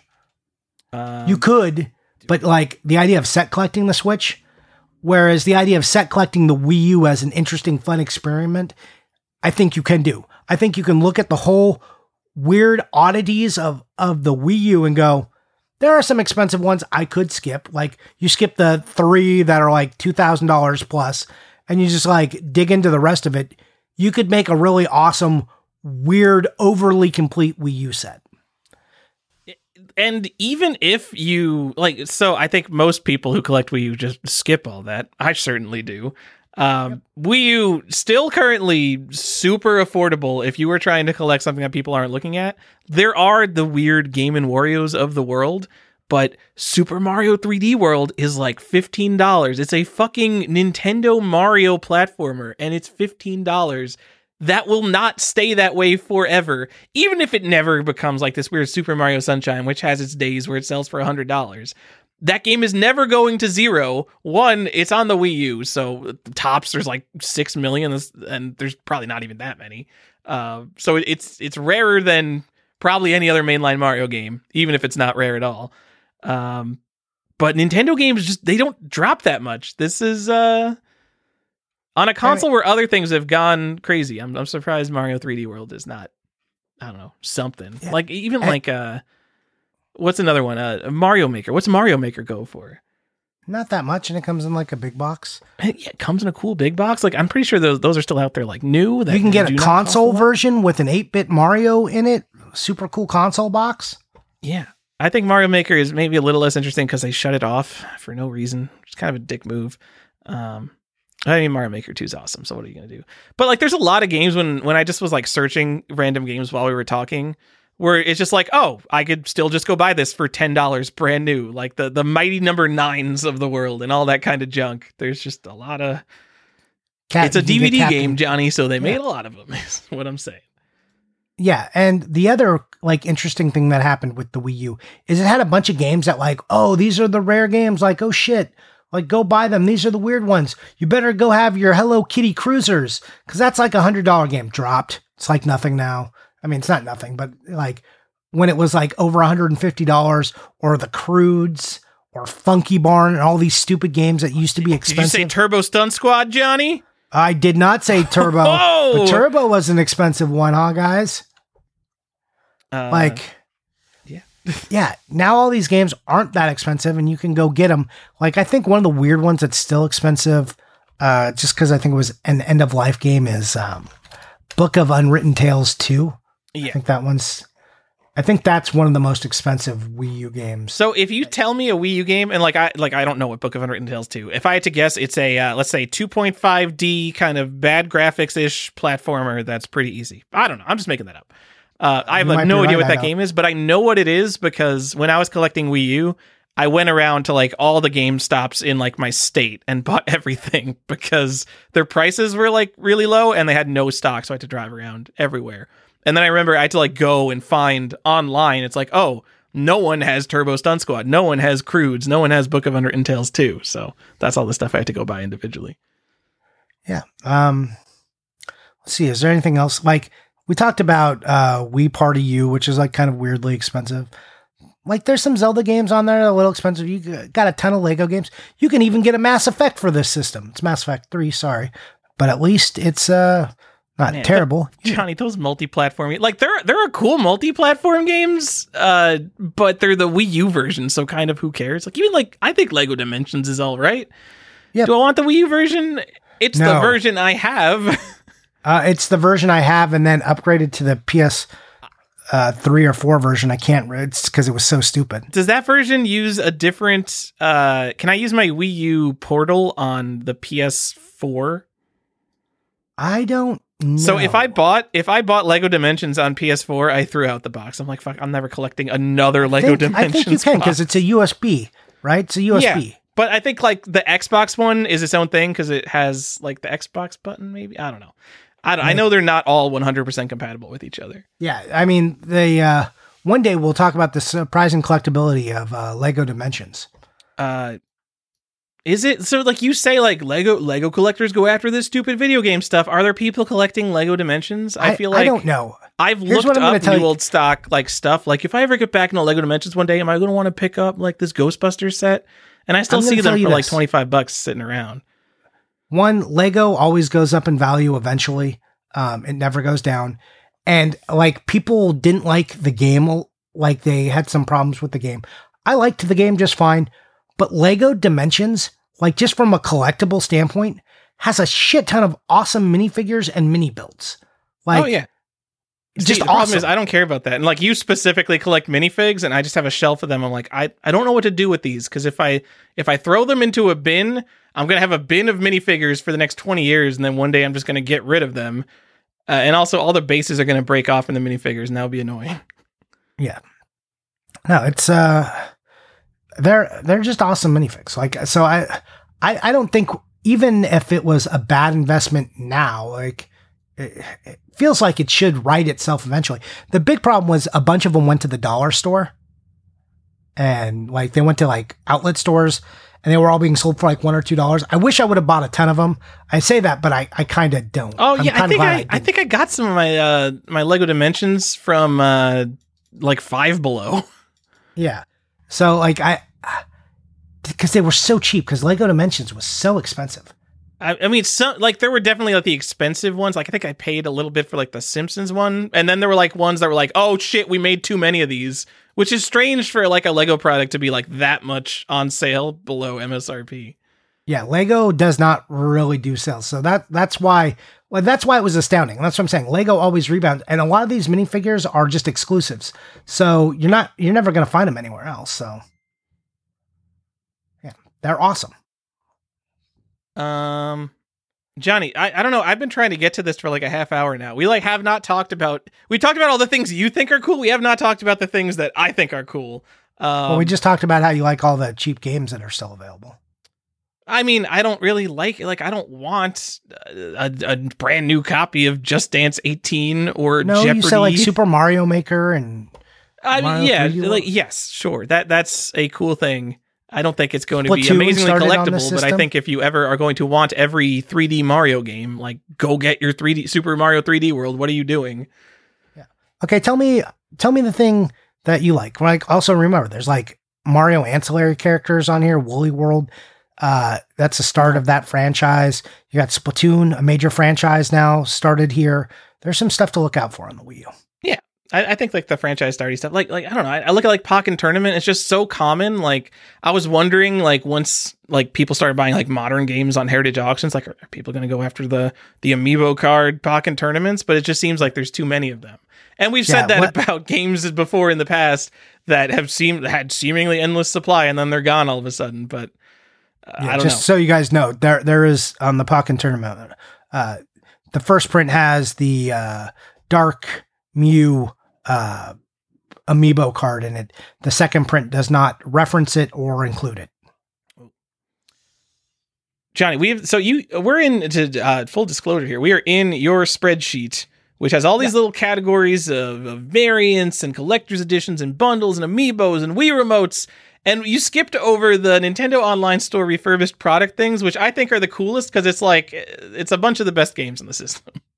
Yeah, I mean, I did say that these were available for collectors, like if you're into that kind of stuff. They're a little hard to find. I don't know if this is a complete list, but this is at the time when Wii U was still an active system. This is what I found to exist. There's Mario Kart 8, New Super Mario Brothers, New Super Mario Brothers with New Super Luigi, Nintendo Land, Super Mario World 3D, and Wii Fit U. And there's also a console that has a refurb on it as well. I think maybe one or two consoles. I think there's multiple consoles with this on it. Yeah. Which is like a weird thing to see consoles with. There's the Wii 32 gig deluxe bundle with Nintendo Land. There's the deluxe white console version. And I think maybe those are it. There might have been on other ones, but I can't confirm. And I didn't look that hard. What these are, you bought them on the Nintendo store, store.nintendo.com. And it would be like, here's a refurbished copy of New Super Mario Brothers U. And I look at this listing, I'm like, where did Nintendo get like hundreds of refurbished copies of New Super Mario Bros. U? What a weird thing. But it has a unique case insert that has a big, ugly red bar over it. Like right in the middle of the case. It's not like a player's choice. It's just like, bam, refurbished product, you fucking poor. Yep. And I flip-flopped on them because these, like, there were some, like, I think, like, Super Mario Galaxy 2, I think, was available well after that game was a thing on store.nintendo.com. And I look at it and I'm like, it seems like something that might not be that easy to find later on. But the prices, it's like Nintendo, so they want like $30 for it or something. So I look at it, I'm like, I'm not, I convinced myself that it's just like player's choice. And it's not. I think that they are. Now that I have bought none of them, I don't think I have a single one of these. I think they're pretty cool. And there's multiple. And so there's one that have this big red bar printed on the insert, and there are other versions that have a sticker instead. So keep an eye out for those sticker variants, Johnny. I did a search for Wii U refurbished, and I found 0 of them on eBay. I imagine most people don't specifically list the variant. But I found one New Super Mario Brothers U in completed listings that sold for $52. Also, Nintendo still sells refurbished stuff. Oh, what do they got right now? They have like a couple of different versions of the Switch, AC adapters. They've got docks. Like they don't have the Animal Crossing dock available, but it's in the store. It's sold out right now, but it's like listed at like $40. They've got some Switch lights. So they've had this refurbished junk for a long time. Yeah, but the hardware they've had, but they have any software right now? No software right now. Oh wait, I just went to Switch refurbished. Okay, I'm here looking at all this stuff. Maybe they haven't done this series for the Wii U. Maybe they never will. Maybe they'll never do the Switch. That's what I meant. The Switch. Yep. Switch Wii U. What's the difference, Johnny? Practically nothing, because all those games came out on the Switch eventually. Johnny, there's 3 more games so you want to collect the Wii U, guys? 3 more games. What was the last game that came out? The GTA thing. That was scrolling. Shakedown Hawaii. Shakedown Hawaii. Basically a limited print game that came out for no reason. One of the most fascinatingly late releases of all time. It might have been like almost 2 full years since a game had come out on Wii U. And that game was Axiom Verge, already a game that came out way too late. But then out of nowhere, Shakedown Hawaii comes out by one of these limited print companies, I think. Or maybe it was just the publisher. By the same people who do all the other Shakedown games. So. Okay, yeah. And what, they make like 3,000 copies or something? Maybe something only 3,000 of the variant art? The weird thing, did they make 2 different versions? Because there was like a collector's edition. Oh, it was such a scam. Oh my God. I honestly that's right. There was a collector's edition and a regular. And then there was a Wii version for some reason, but that was only a PAL exclusive. Like what? It's just so weird. I was so happy I didn't have to buy that one. I was like, thank you for making it PAL only. I forgot what it was. I think it was... This is off memory. I think it was $60 for the regular version of Shakedown Hawaii, and you could pay like $65 or $70 and get an exclusive insert. And the whole idea was like, hey, idiot, you're going to pay $120 for Shakedown Hawaii on the Wii U? There's a version of me that would have done that, but because it was so blatantly like, hey, idiot, we're going to get you to buy 2 copies of the same version, the same game for the fucking Wii U. I I just did not buy it. I bought my regular edition. I didn't even give them the extra $5. Did they do that? Didn't they include the other insert? I don't think they did. I'm almost positive. Maybe was it like reversible? No, because they upcharged for the insert. I remember. Yeah. Maybe I'm misremembering. No, I want to. Let's tell this story. Okay, no, it wasn't that bad. Okay, there was a standard edition for $25 and a special edition, which has the special edition insert for $30. You know what? What is it? $55 for both? I'm still not getting scammed. I still only bought the $25 edition. I'm sure, like, financially, whatever, that's not the right thing to do. But if I had both, like, I'd never sell them. So who fucking cares? I only care about having the one. I don't need a special edition insert. Oh my God, are there a lot of them on the eBay? Well, like, because who bought it? Like, who bought it for the system that didn't do well to begin with? It's fun. It's about equal, actually, of the special edition versus the regular on eBay. Yeah, I want to say that, like, I thought I rationalized it by being like, oh, they included the cover, but maybe they didn't. Now I have to, like, go watch an unboxing video because I don't do that.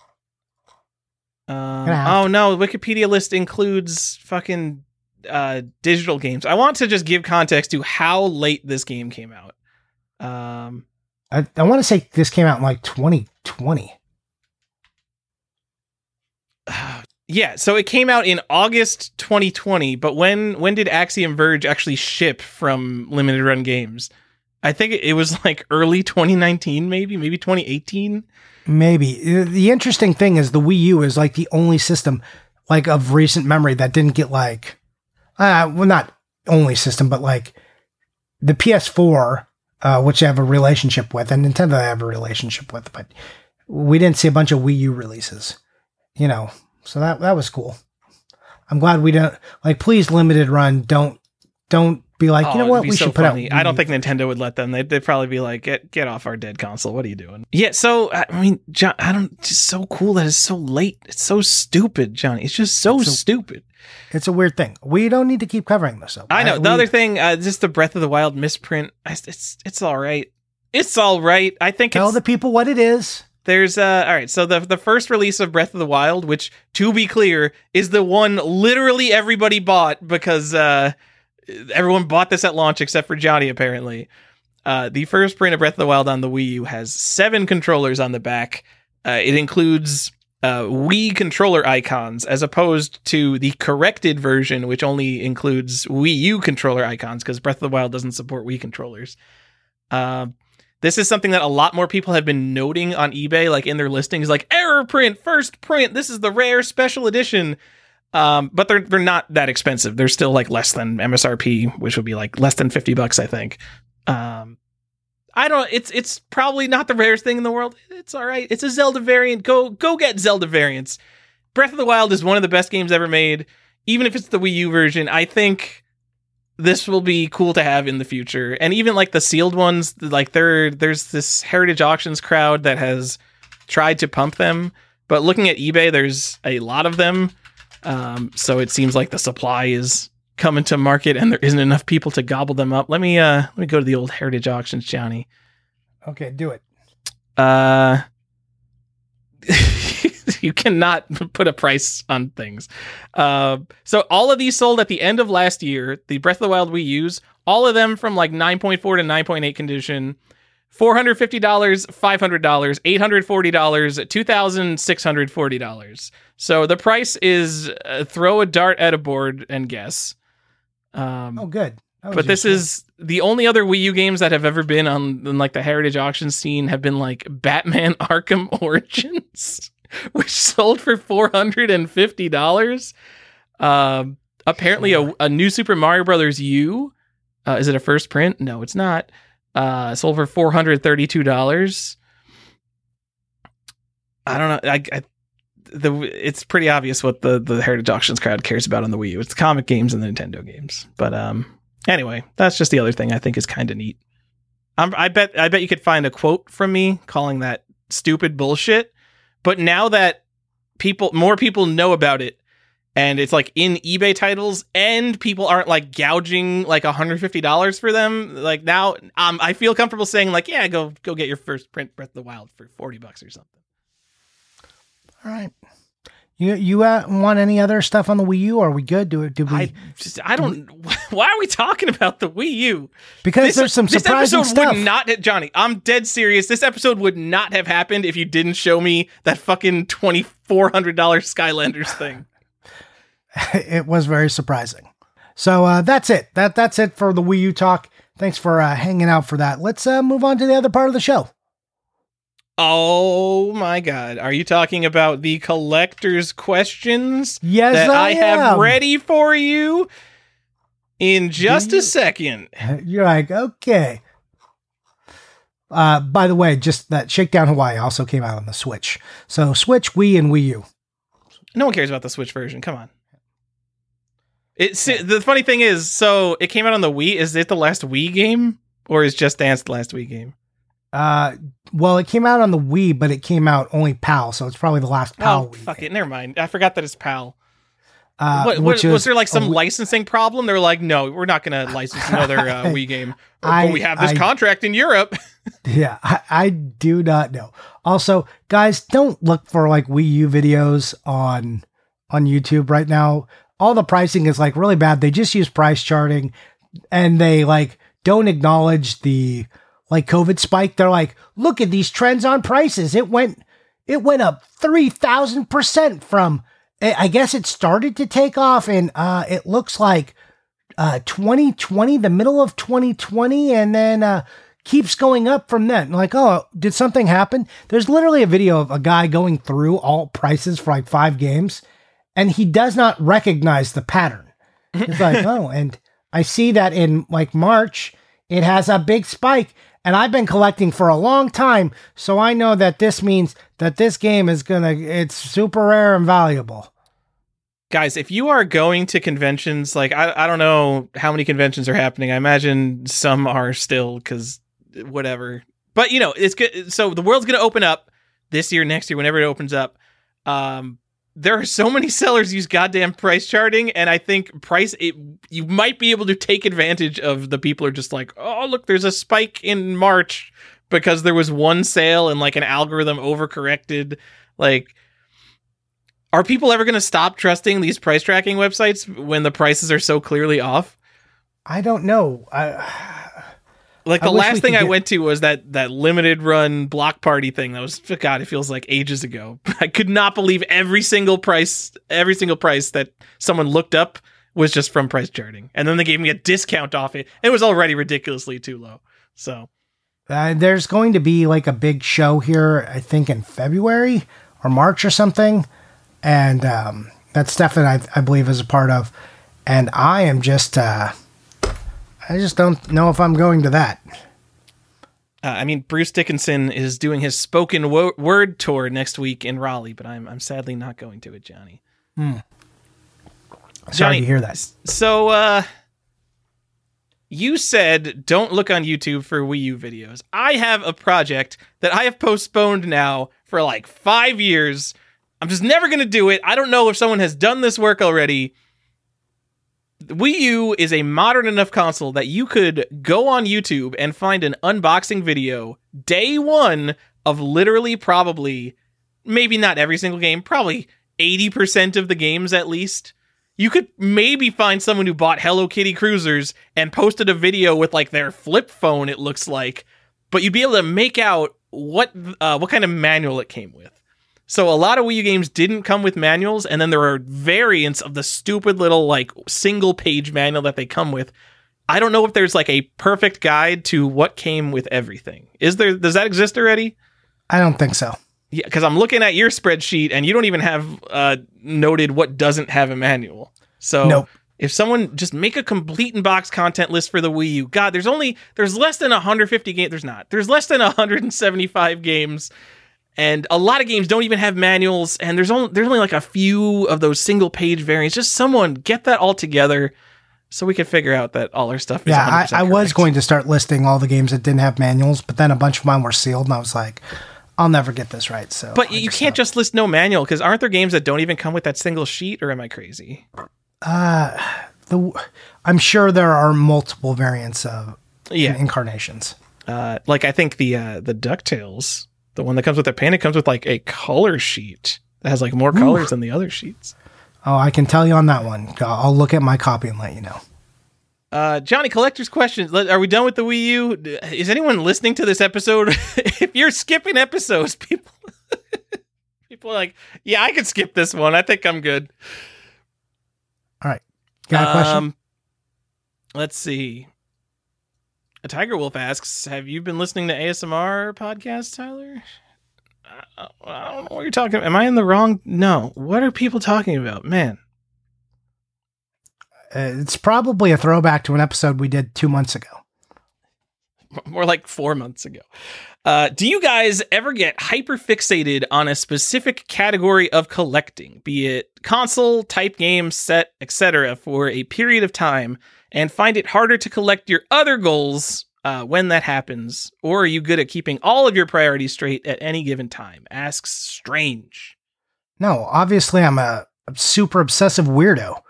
So if I get hooked on a thing, then that's the thing I'm doing. You're like, oh, well, I guess I'm going to go collect Harry Potter books for my wife. See you in 3 months when my money recovers. Yeah. Like my main system now is I have all these save searches. Like I've probably got, let's look here. Eyeballing it, 200 save searches that I check multiple times a day. So that covers all of my interests. So obviously if I see something there that's on my like gotta have it list, I'm not going to be super fixated. But there are times when I learn about some variant that I've never seen before that I get the fever in me, Johnny. If like it's not on eBay, it like does not exist, but I need to have it. Like all of a sudden I get in my brain, oh my God, every game collector on earth knows about it, wants it, and I'm never going to get one. When it'll be like a variant of like fucking Myst or something that no one fucking cares about. But I'll just be like, oh my God, I gotta get this before everyone else figures out that it exists. When I have lived my entire 32-year life completely oblivious of this thing and have been totally happy and no one cares about it. But then I will start like checking that search like 12 times a day. Absolutely. Same, same so I get fixated in that sense, but I get fixated on that. And then when I find out something, if something's new and interesting, or like if my brain just kind of shifts, like, so when I decided I was going to buy that Castle Grayskull, you know, I'm like, okay, I'm going to buy it. So a normal person would just go look and be like, all right, Castle Grayskulls, these are like a pretty good price. All right, bought my Castle Grayskull and move on. What did I do? I made a bunch of lists of He-Man figures, not just of the original ones, but I'm like, well, I should know what the original ones are, what the re-releases were in like 2000. They did the special edition. I should know, I have some idea, but I want to know about the 2000 X line, plus all the Masters of the Universe classics, which gets muddled in a bunch of different ways. So I just made these giant lists and then like need to understand the pricing. Like I needed to understand how to collect all of Masters of the Universe in all of its incarnations to buy fucking Castle Grayskull from the original. It was like ridiculous, but my brain just was like, this is a thing we need to know about right now. I just want to know about this. And that happens to me all the time. Like I'll just fixate. And that's why I get like on a series of games and you'll see like 20 stupid games. They're like, oh, okay. That's why I have a Wii U list with a bunch of like dumb variants. Yeah. All the time. That's my whole life. Is just getting hyper fixated. Yes, I'm like pretty good at like kind of maintaining my goals, but I go like off the rails. Right now, I'm just on like getting all of my Stephen King first prints. I haven't even really bought games. I haven't bought any Stephen King stuff yet because I'm not ready because I haven't done enough research, which is ridiculous. Johnny, what do you guys think about all these newfangled console mods? Some of them are fairly minimal, but others involve cutting system plastic, replacing components, bypassing components, etc. Do you think consoles should remain unmodded except for repair work to keep them functioning, i.e. recapping? Or do you think it's okay to do these modifications? To fill in anyone who is not filled in, also I would consider myself not filled in, but there are things like optical disc drive emulators for maybe the PlayStation, but I know definitely Sega Saturn. that you could basically just like replace the disc drive in your Sega Saturn with an SD card. I assume these are the kind of things that he's talking about. Oh, and like RGB upgrades and stuff, like where you got to cut, or like HDMI mods to old systems. Oh, yeah, sure. Yeah, that kind of stuff. I think, yeah, just do whatever the fuck you want to a console. There's so many consoles. I think emulation sates so many people, and there are so many consoles, and they just aren't as throw-outable as media. I think it's something that people either keep around in an attic or give to Goodwill. I think they just don't disappear as much. I mean, obviously, tons of them have disappeared, but like NES. Well, how many NESs are there? How many people do you know who have like resold video games over the years who have stacks of like 40 NESs? They're just like, oh yeah, those are the consoles I never got around to. Like, if someone wants to fuck it up and they want to fuck it up to make it better, like, knock yourself. There's almost nothing that I would say is too rare. Like, I don't know, like a Nintendo TV game that's like from 1977, Nintendo's first console, technically. Like, I wouldn't fuck one of those up because all of its value comes from its collectability. So if you mod it to be RGB, like, how is the world benefiting from this? Like, but even that, like, it's not that rare. Like, you could really just get a junker and do it. So, yeah, I'm pro console mods. Yeah, I'm fine with console mods. Like, you know, I wouldn't take out like a system I bought just for collectability. Like, I wouldn't take out my gold, like Toys R Us exclusive N64 and like mod that. Oh. You know, I wouldn't do it to that, but I would grab any old basic N64 and just be like, yeah, sure, cut it up. Put a clear case on it. I don't give a shit. I actually, so my Nintendo 64, I have, what is it? I got a Fantastic Grape. Is it Midnight Blue? No, it's Grape, right? It's Grape. I've got a Grape one, but I modded the PCB from a different N64 and stuck it in my Grape console. Not for any, like, to keep it pure reasons, just because the other one had, like, an easier motherboard to mod. Oh. Yeah, I think we agree. We don't really care. There's like, there's a few instances where maybe you should just find the more basic version and mod it, but other than that, like, mostly, I mean, don't mod an Apple One computer that's worth like $1 million, but other than that, whatever. Let's do another one, Johnny. What is the best in the wild score you've had in the past 5 years? In the wild meaning something at a shop, flea market, or eBay, or whatever, just not a sick deal from a friend. In 5 years? 5 years is a long time. And by best, I mean something super rare or valuable for a really good price. So I guess he's clarifying we can't just pick something that we like. All right, you go first, Johnny. I'm going to go through my Instagram because I bet I posted my best deal on Instagram. Well, I have to think, like, my best deal, like, what would my best deal be? Like, I mean, I find some stuff out in the wild sometimes, but I don't really hunt in the wild. That's like... Well, so he counted eBay. He just didn't want to do, like, bro deals. Like, I don't know what's going on. I'm not getting a lot of bro deals here, guys. I buy, like, 75% of my collection just straight off eBay. Yeah, likewise. I even with that, like, I don't know. 5 years.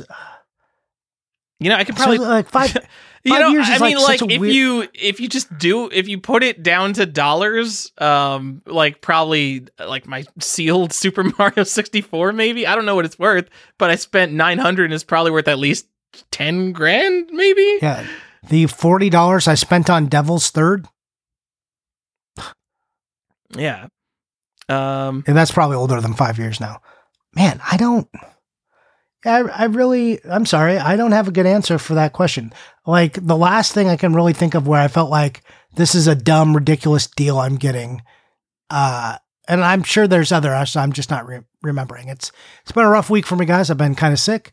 I think it was when I went to Portland. Like, I always get some dumb deal at Portland. And like, you say, that's a bro deal. Like, maybe it is, but I have relationships with people, so I get deals sometimes. But I bought so many Wii games. I packed boxes of Wii games and had to like pay to like ship them as extra baggage on my plane home because I bought that many Wii games. That was like, and I did not spend that much money. It was like couple $100, and I sent home like 400 Wii games or something, or 300 Wii games. That's dumb. It But was I guess fun. I'm proud of you, Johnny. Yeah. One of the ones I remember being super excited for, just in a pure price sense, was New Leaf. Just because I got that during the pandemic, and everything was up across the board, and like literally the only thing that has ever gone down are freaking Blockbuster New Leaf carts of all things. Like they've been obscured out of existence. That is how much no one wants your weird rare Sega Genesis cartridges now. I spent like $330 for my New Leaf, I think, which I don't know. I would have thought that was a screaming deal like 2 or 3 years before I bought it. And now I don't even know. Does anyone care? Maybe no one cares about that anymore. No one cares, but I don't. That's a hell whatever. of a deal. I think it's the coolest shit. Yeah, look, I paid more than that for mine you literally bought it at the top of the market. Like we jokingly say everything goes up forever, which it does. But if there was ever a thing that you bought at the top of the market, it seems like New Leaf. Which I don't even know how, because like no one cared. But yeah, I guess. Yeah, just to explain to the half of our listeners who don't even know what this cartridge is, it was a flash cartridge sold by Blockbuster. So instead of renting you a physical game, they would just flash the game to a flash cartridge and give you that. And so these New Leaf cartridges were only tested in like Columbia, South Carolina, but there's like a bunch of them out there. There's like there was one like box of like a dozen of them that was posted a few years ago. But like I think 4 stores had these New Leaf cartridges, so they're super, super rare. And then the what was the other thing called? The other Blockbuster Game thing. Factory. Yeah, so after the New Leaf, what Blockbuster did is they did a different flash cart program that had a wider release called Game Factory, which are also pretty rare. Yeah. And there's 3 different cartridge sizes for the Game Factory cartridges? 2.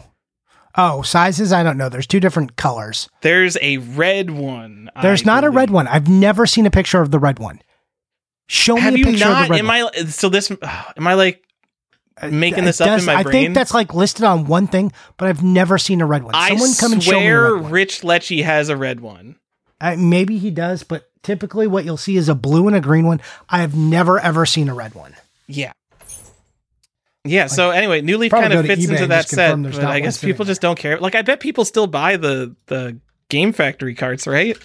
Oh, yeah. They've actually got... They used to just be like $50 all day long, and then all of a sudden, they weren't. They're like $25 to like $50, and then they went up in value a bunch. There's one with no label. It's $2 right now, no reserve. So that ends in 4 days. Good luck getting me to edit in time for you to bid on that, everybody. Yeah. Whew. What's this? Whoa, Johnny! I just looked for Blockbuster Genesis. I'm getting off topic here. What is the Blockbuster World Video Game Championship 2 card pack? What are the Blockbuster Power Blast cards, Johnny? What is this? I told you about these. These were like cards that they promoted with that Blockbuster. Are they cool? All right. Well, there's $70 for a sealed pack of those. If you don't have one, go get it and put it with your cartridge. Come on, $70. The seller also looks like he sold a sealed 40-year-old version VHS and then backed out of the deal. Well, you know, VHS is the hottest property in the world, so I love it. Johnny, you want to do another one? Or are we done? Do we say our best stuff? Do one more. Tiger Wolf asks, what are some games you love that are not collectible at all? The anti-collector's quest. Probably should have read these in advance and prepared. So I will cut out us thinking about this, Johnny. Yeah, well, that's hard because once upon a time my like shtick was like always buy your favorite games, but now the market shifted and everybody was like, yeah, you should buy Marios and Zeldas. Yeah. That used to be like my take the whole time. I'm like, buy Final Fantasy. Like, I don't give a shit about stadium events. Where's your Final Fantasy? Where's your Mario? Where's your Castlevanias? And now it's like, that would be like, that used to be the anti-collector's quest thing. Mass Effect 2, I've got a great one. Mass Effect 2, Johnny, 10 out of 10 game, completely worthless on consoles. and they overproduced the special editions. So you can just you can go on eBay and get like a special edition PC Mass Effect 2 for like $20 sealed. Great game. It's a great game. Absolutely awesome. Yeah. Uncharted. Basically, take everything I was saying about your favorite games and apply it to the Xbox 360 and the PS3. Yeah. We just did an episode. I think we did a whole episode that addresses that very idea. Yeah. So go listen to that, Tiger Wolf. Why are you asking this shit? Also, we asked it before we did that episode. So I'm just gonna let's put the Patreon shout out here. If you want to give us money, and you really don't have to and shouldn't, you can go do that on patreon.com/collectorsquest and ask us more questions that we will answer on the show. And I'm saying that because, Johnny, we've come to the end of our questions. So if you're a patron, we have one more, but whatever, that's basically the end. If you're a patron, go on Discord and ask us some questions for the show and make them thoughtful and good ones. You can join for who's on the Mount Rushmore video game collectors who we can totally talk about that for 45 minutes unprepared. Let's fight about that some more. Or you want to fight about that some more? But before we go, on Patreon, you can join for as little as $2 or as much as $6. But the sweet spot is the $4. You get access to the Discord and the bonus content. At every level, you get access to the Discord, which I think is the best feature, which is a lot cheaper than a lot of other Patreons, like Get the Greg Games or whatever. I'm cutting that out. What are you talking about? Why? That guy wants to do this as a job. We're just some guys who have a podcast. Look, man, you ask for $50 on one of your tiers? Man. Was it 50? Oh my God, it was 10, 25, and 50. Hey, you get an hour-long phone call. I mean, hey, time ain't cheap, Johnny. Hey, patrons, you want to talk to me? I'll call you on the phone. Let's chat. Dude, if you want to talk about video games, let's talk about fucking video games. I love talking about video games. It's like, you might say it's all I do, Johnny, is talk about video games. You might say I made a podcast for that very reason, Tyler. I mean, if you want to talk about your feelings or if you need some life advice, maybe that's a little different, but I'll still talk to you on the phone. Hit me up. We can set up a video call if you need to or whatever. Let's talk. Well, I'll even FaceTime with you. No big upcharge for that. Sorry, guys. Yeah. All right. So I still got to cut that because you're too mean. I wasn't mean. It's just a lot of money to ask for people a month. Prices $50 a month. Are you kidding me? Do you know what I get for $50 a month? That's not even some people's used game budget. Well, it's got to be now because every game is $50. But seriously, I went to Metal Jesus. I checked his Patreon. It's $2, $5, and $10. So yeah, say $50 is pretty high. Yeah, but you get a phone call, Johnny. Metal Jesus can't get on the phone with his 600,000 patrons. Well, Get the Greg Games is also buying into that, in the investor stuff. So those guys are bigger whales. So if he gets just a couple of those, yeah, you're right. So now maybe that's the goal. There's also the thing where if you set a price higher, then people will think something is more valuable. Yeah. The limited run games model of pricing things, you might say. Yeah. Well, I mean, it's a classic strategy. And we price ours this way because I wanted to just make it pretty accessible for people if you wanted to support us very lightly, or if you didn't at all, it wasn't that big a deal. Yeah, let's pretend we didn't just have a conversation about how we fucked up and should have made it $3 and $5 to make it simple. Yeah, I mean, I wish I would have done. That was a hindsight. After looking back at I wish I would have just done $3 and $5. It would have made everything easier for you and for me. But now I fucked up. Okay. Yeah. All right. So join our Patreon or don't. We love you anyway.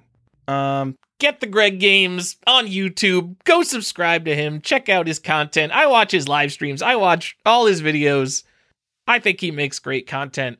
His Patreon, he gets one more patron. I'm pretty sure his Patreon is going to surpass the entire sum of the Collector's Quest Patreon. So clearly he's making valuable content for the community. Also, I realized how many, and I told you about this, but I was just thinking of all the YouTube channels that I subscribe to and all the podcasts I listen to that fucking no one watches. Even I will say big air quotes popular show within a certain circle, like the Video Game Collectors podcast that Josh Byerly does. Like, you could look at those YouTube videos and some of them have like 17 views, and it'll be like an hour and a half long video podcast. Or maybe that was early on, and they've got like 150 now with like multiple camera angles, and he's like showing stuff off. And like, it's not a well-produced podcast at all. It just like, technically there's no editing, there's no nothing, but there's effort that goes into it, and there's a lot of information there, and fucking no one watches it, but he just does it to contribute to the community, to put out the information, all that stuff he does. And like, I was thinking about like, just like how many patrons we have, and like how we have like a couple thousand people listen to us, and how we're never going to be Metal Jesus Johnny. And like, already I think like I could, we have a few thousand people that listen to us, which is already like, damn, there's a lot of people that listen to us. But like, if there were like 100 people that listen to Collector's Quest Johnny, I would still be perfectly happy to just sit here and talk to you about video games, because I realize that if we didn't have a lot of people listening to us, that doesn't mean that people don't like our show. It means that the people who still listen to Collector's Quest, if there were only 100 people who listen to it, are just like the fucking diehard fans. And I still think that's super cool. At like throwing ourselves out there. And when I like got back into doing this, it wasn't like, man, I hope to one day make this a job or a career. I was just like, I just want to talk about video games. No one's willing to talk to me about this. And forums are like too hard to get like the dialogue I want. So I'll just do a podcast, and if no one listens, fine. But I'm gonna do it, and hopefully some people like it, and we'll find an audience. And hey, we did, so awesome. I hate that we are barely on Google. If you look for game collecting podcasts, Dan Allegra does the video game collecting podcast. He's on Google like 3 times. Maybe 4 times, and then we're the last result. I realize everyone's Google results are different, but incognito, we are the last result on the domain up.audio. Whatever the fuck that is. we don't have a good, what is it, SOI? Oh, SEO? Search engine optimization? Yeah. Yes, we don't have that. We don't have, like, we could be doing a lot more, and like maybe we should, but I'm happy with the amount of people we have, and I like our audience, so it's like nothing I've ever pushed. Again, because I wasn't seeking to make this like some big thing. I just wanted to talk about video games. And if some people were into it, then awesome. Like, I tried to promote it more in the beginning because I was like, I'm doing this thing. It would be nice if anyone listened to it. But now that people listen to it, it's like, all right, cool. We got like, these are my friends. So it's like when people said, oh, these are your fans. And I was like, oh, they're not like my fans. This is just like the cool people I hang out and talk to video games at. It's great. What a life we lead. Lots of editing. It's almost like you could say it's like 2 to 3 solid days of work a year, Johnny. Yeah. Sorry, Tyler. You get the worst part of it. Well, let's move on, Johnny. What are we buying? Right. What are we playing? The most exciting part of the show. Man, when people talk about boring. Like what stuff they're buying on podcasts, I just want to know what's the good stuff. I'm the worst this week, so you go first. God damn it! I have such bad answers. I've been posting like everything I've been buying on the old and Instagram. You've been buying some good stuff. Oh man, I've been buying some good stuff. I didn't talk about Dragon and Princess or the Dragon and Princess, depending on how it's interpreted, on the PC 8801, Johnny, did I? I think you did. Are you serious? I actually talked about this? I want to say yes. Oh, all right. Well, then I don't. Let's go. All right, Maniac Mansion, Johnny. I got the first print of Maniac Mansion. Oh, yeah. I'm super jealous of that. I got the Commodore 64 version. It also had, it came out simultaneously on the Apple II. And as much as I love the Apple II, I just associate Commodore and Maniac Mansion a lot more. I think that's the much more popular version. Has the more classic art style, I think. The interesting thing about the first release of Maniac Mansion, which, by the way, if you look at the front, it's the one that has like the entire box is covered by art rather than in that stupid, ugly, like turquoise frame.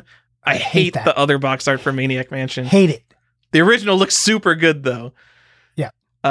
The back of the box says Lust. So it says a story of love, lust, power, greed, wealth, and all these like funny, over dramatic things.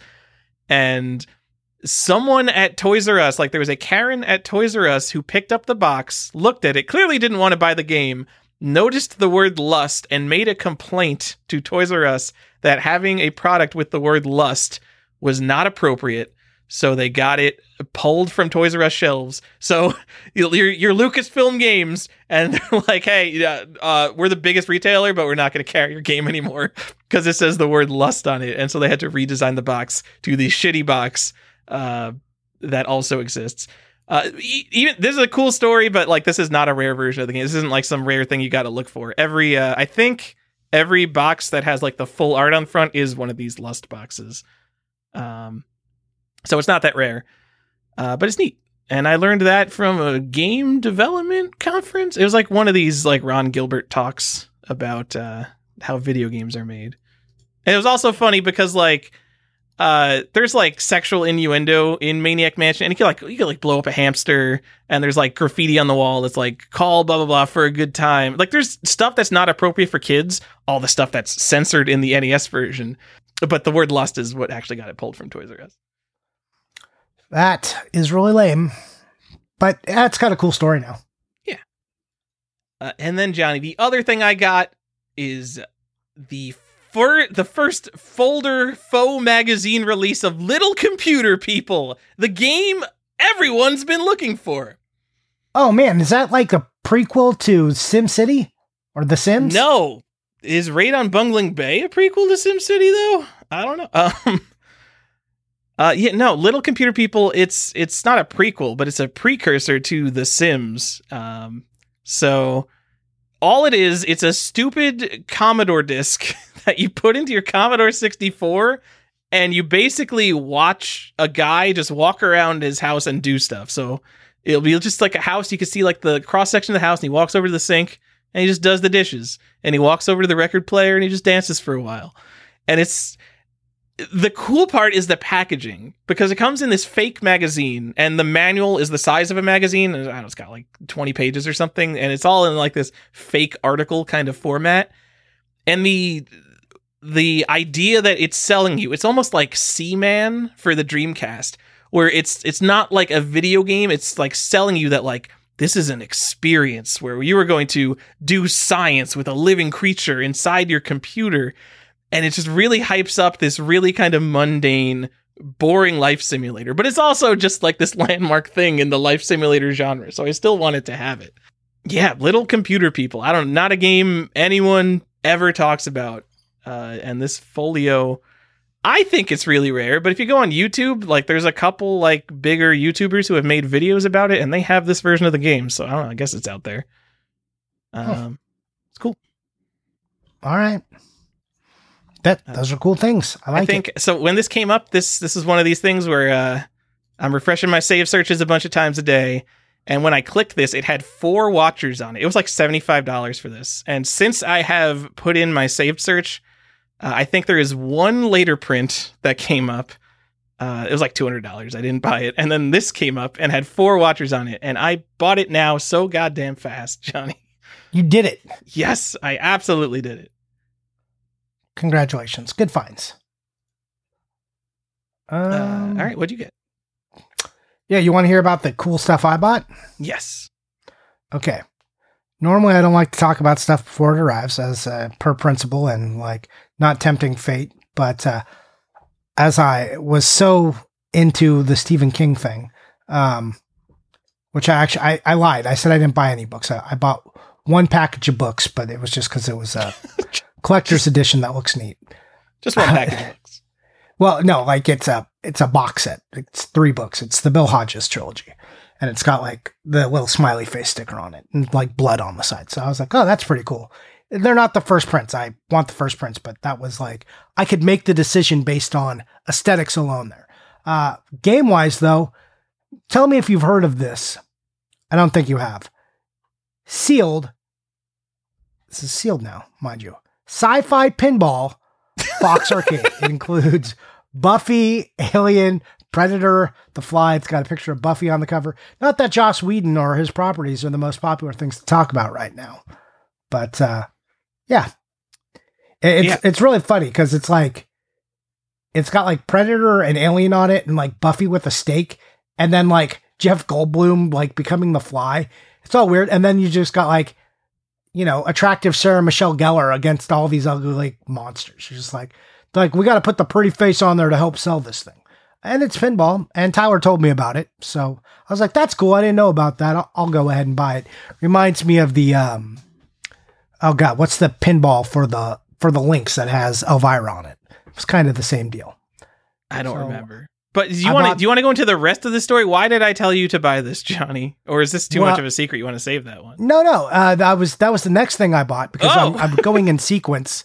Then the next thing I bought was the Buffy big box PC game because Tyler also was like, hey, do you know about this thing? It's kind of rare and it's on Macari. Why don't you go get it?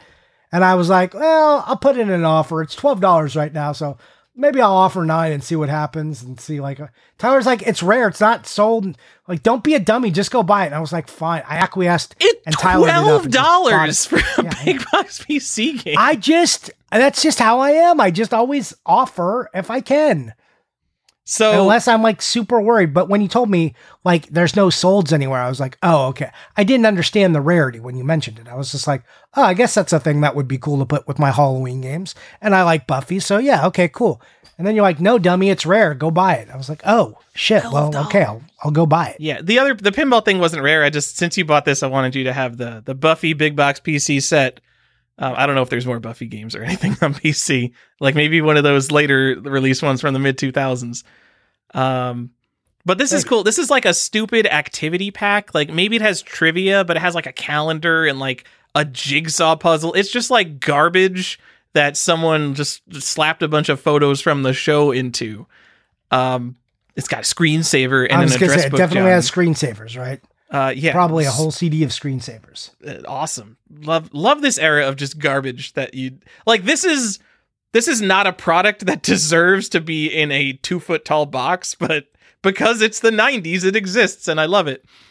But yeah, I mean, you look on eBay, none and sold. You look on like big box collecting groups or like vintage PC forums, no one has ever talked about this thing ever. You look on Google Images, you type in like Buffy the Vampire Slayer PC box, Buffy the Vampire Slayer big box PC. There is nothing. Like, Johnny, you needed to buy this for $12. Yeah, I agree with you. When you told me, I said you were right. I just can't believe you put in an offer. I didn't have all the knowledge you had, to be fair. How much are you like in terms of just like packing something up, going to the post office? Like, at what point is it just worth it to throw something out? Because I don't know this person. I think like if you're already selling a $12 item and you're minus Mercari fees, and you get $6 for shipping, I guess it was like $18 shipped. Like, all right, that's like borderline. But like, if you offered like $8, I'd be like, I'm just gonna throw it out. I expected a negotiation. I expected to pay 10.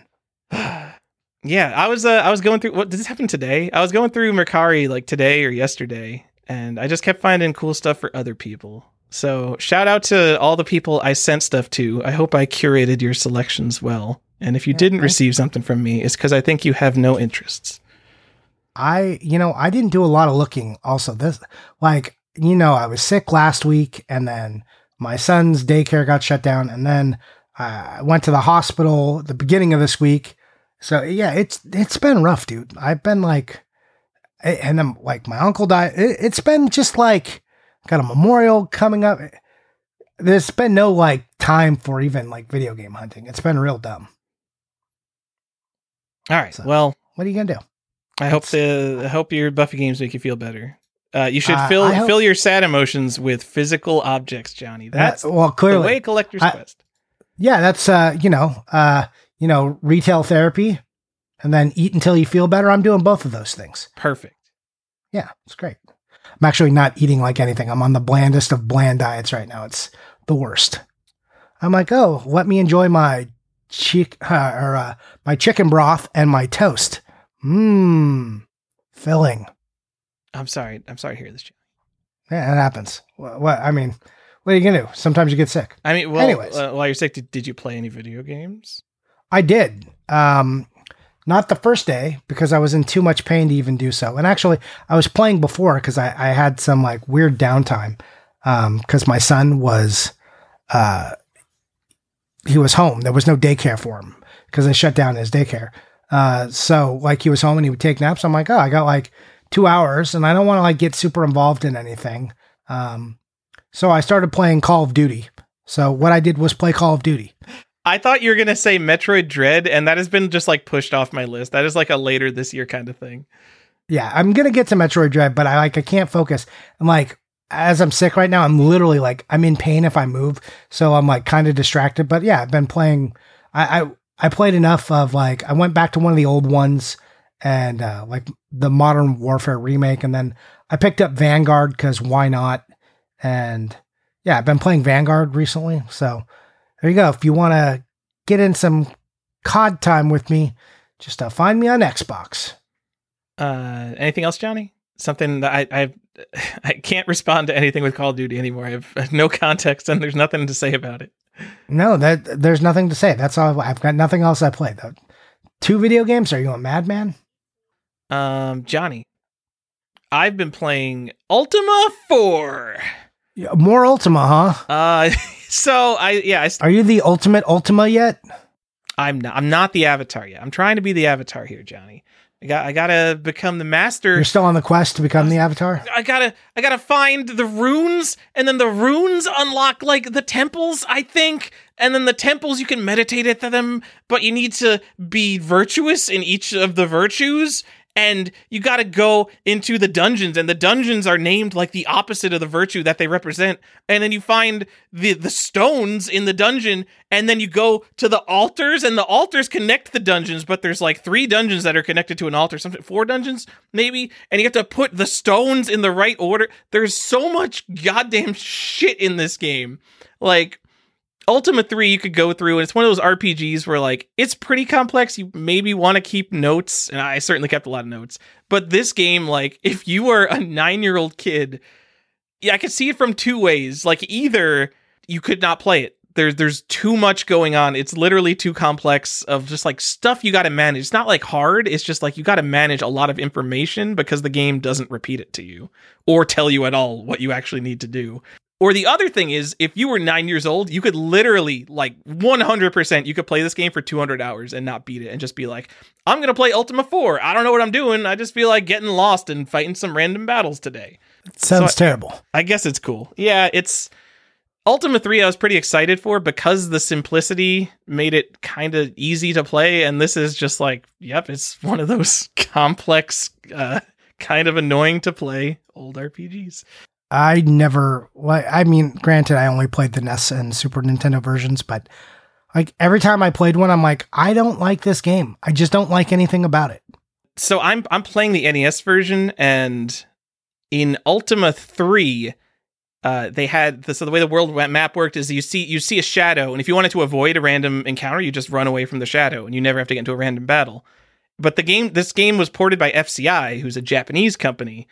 And in Ultima 4, it's just fucking Final Fantasy random battles everywhere you walk. And it's, I hate it, Johnny.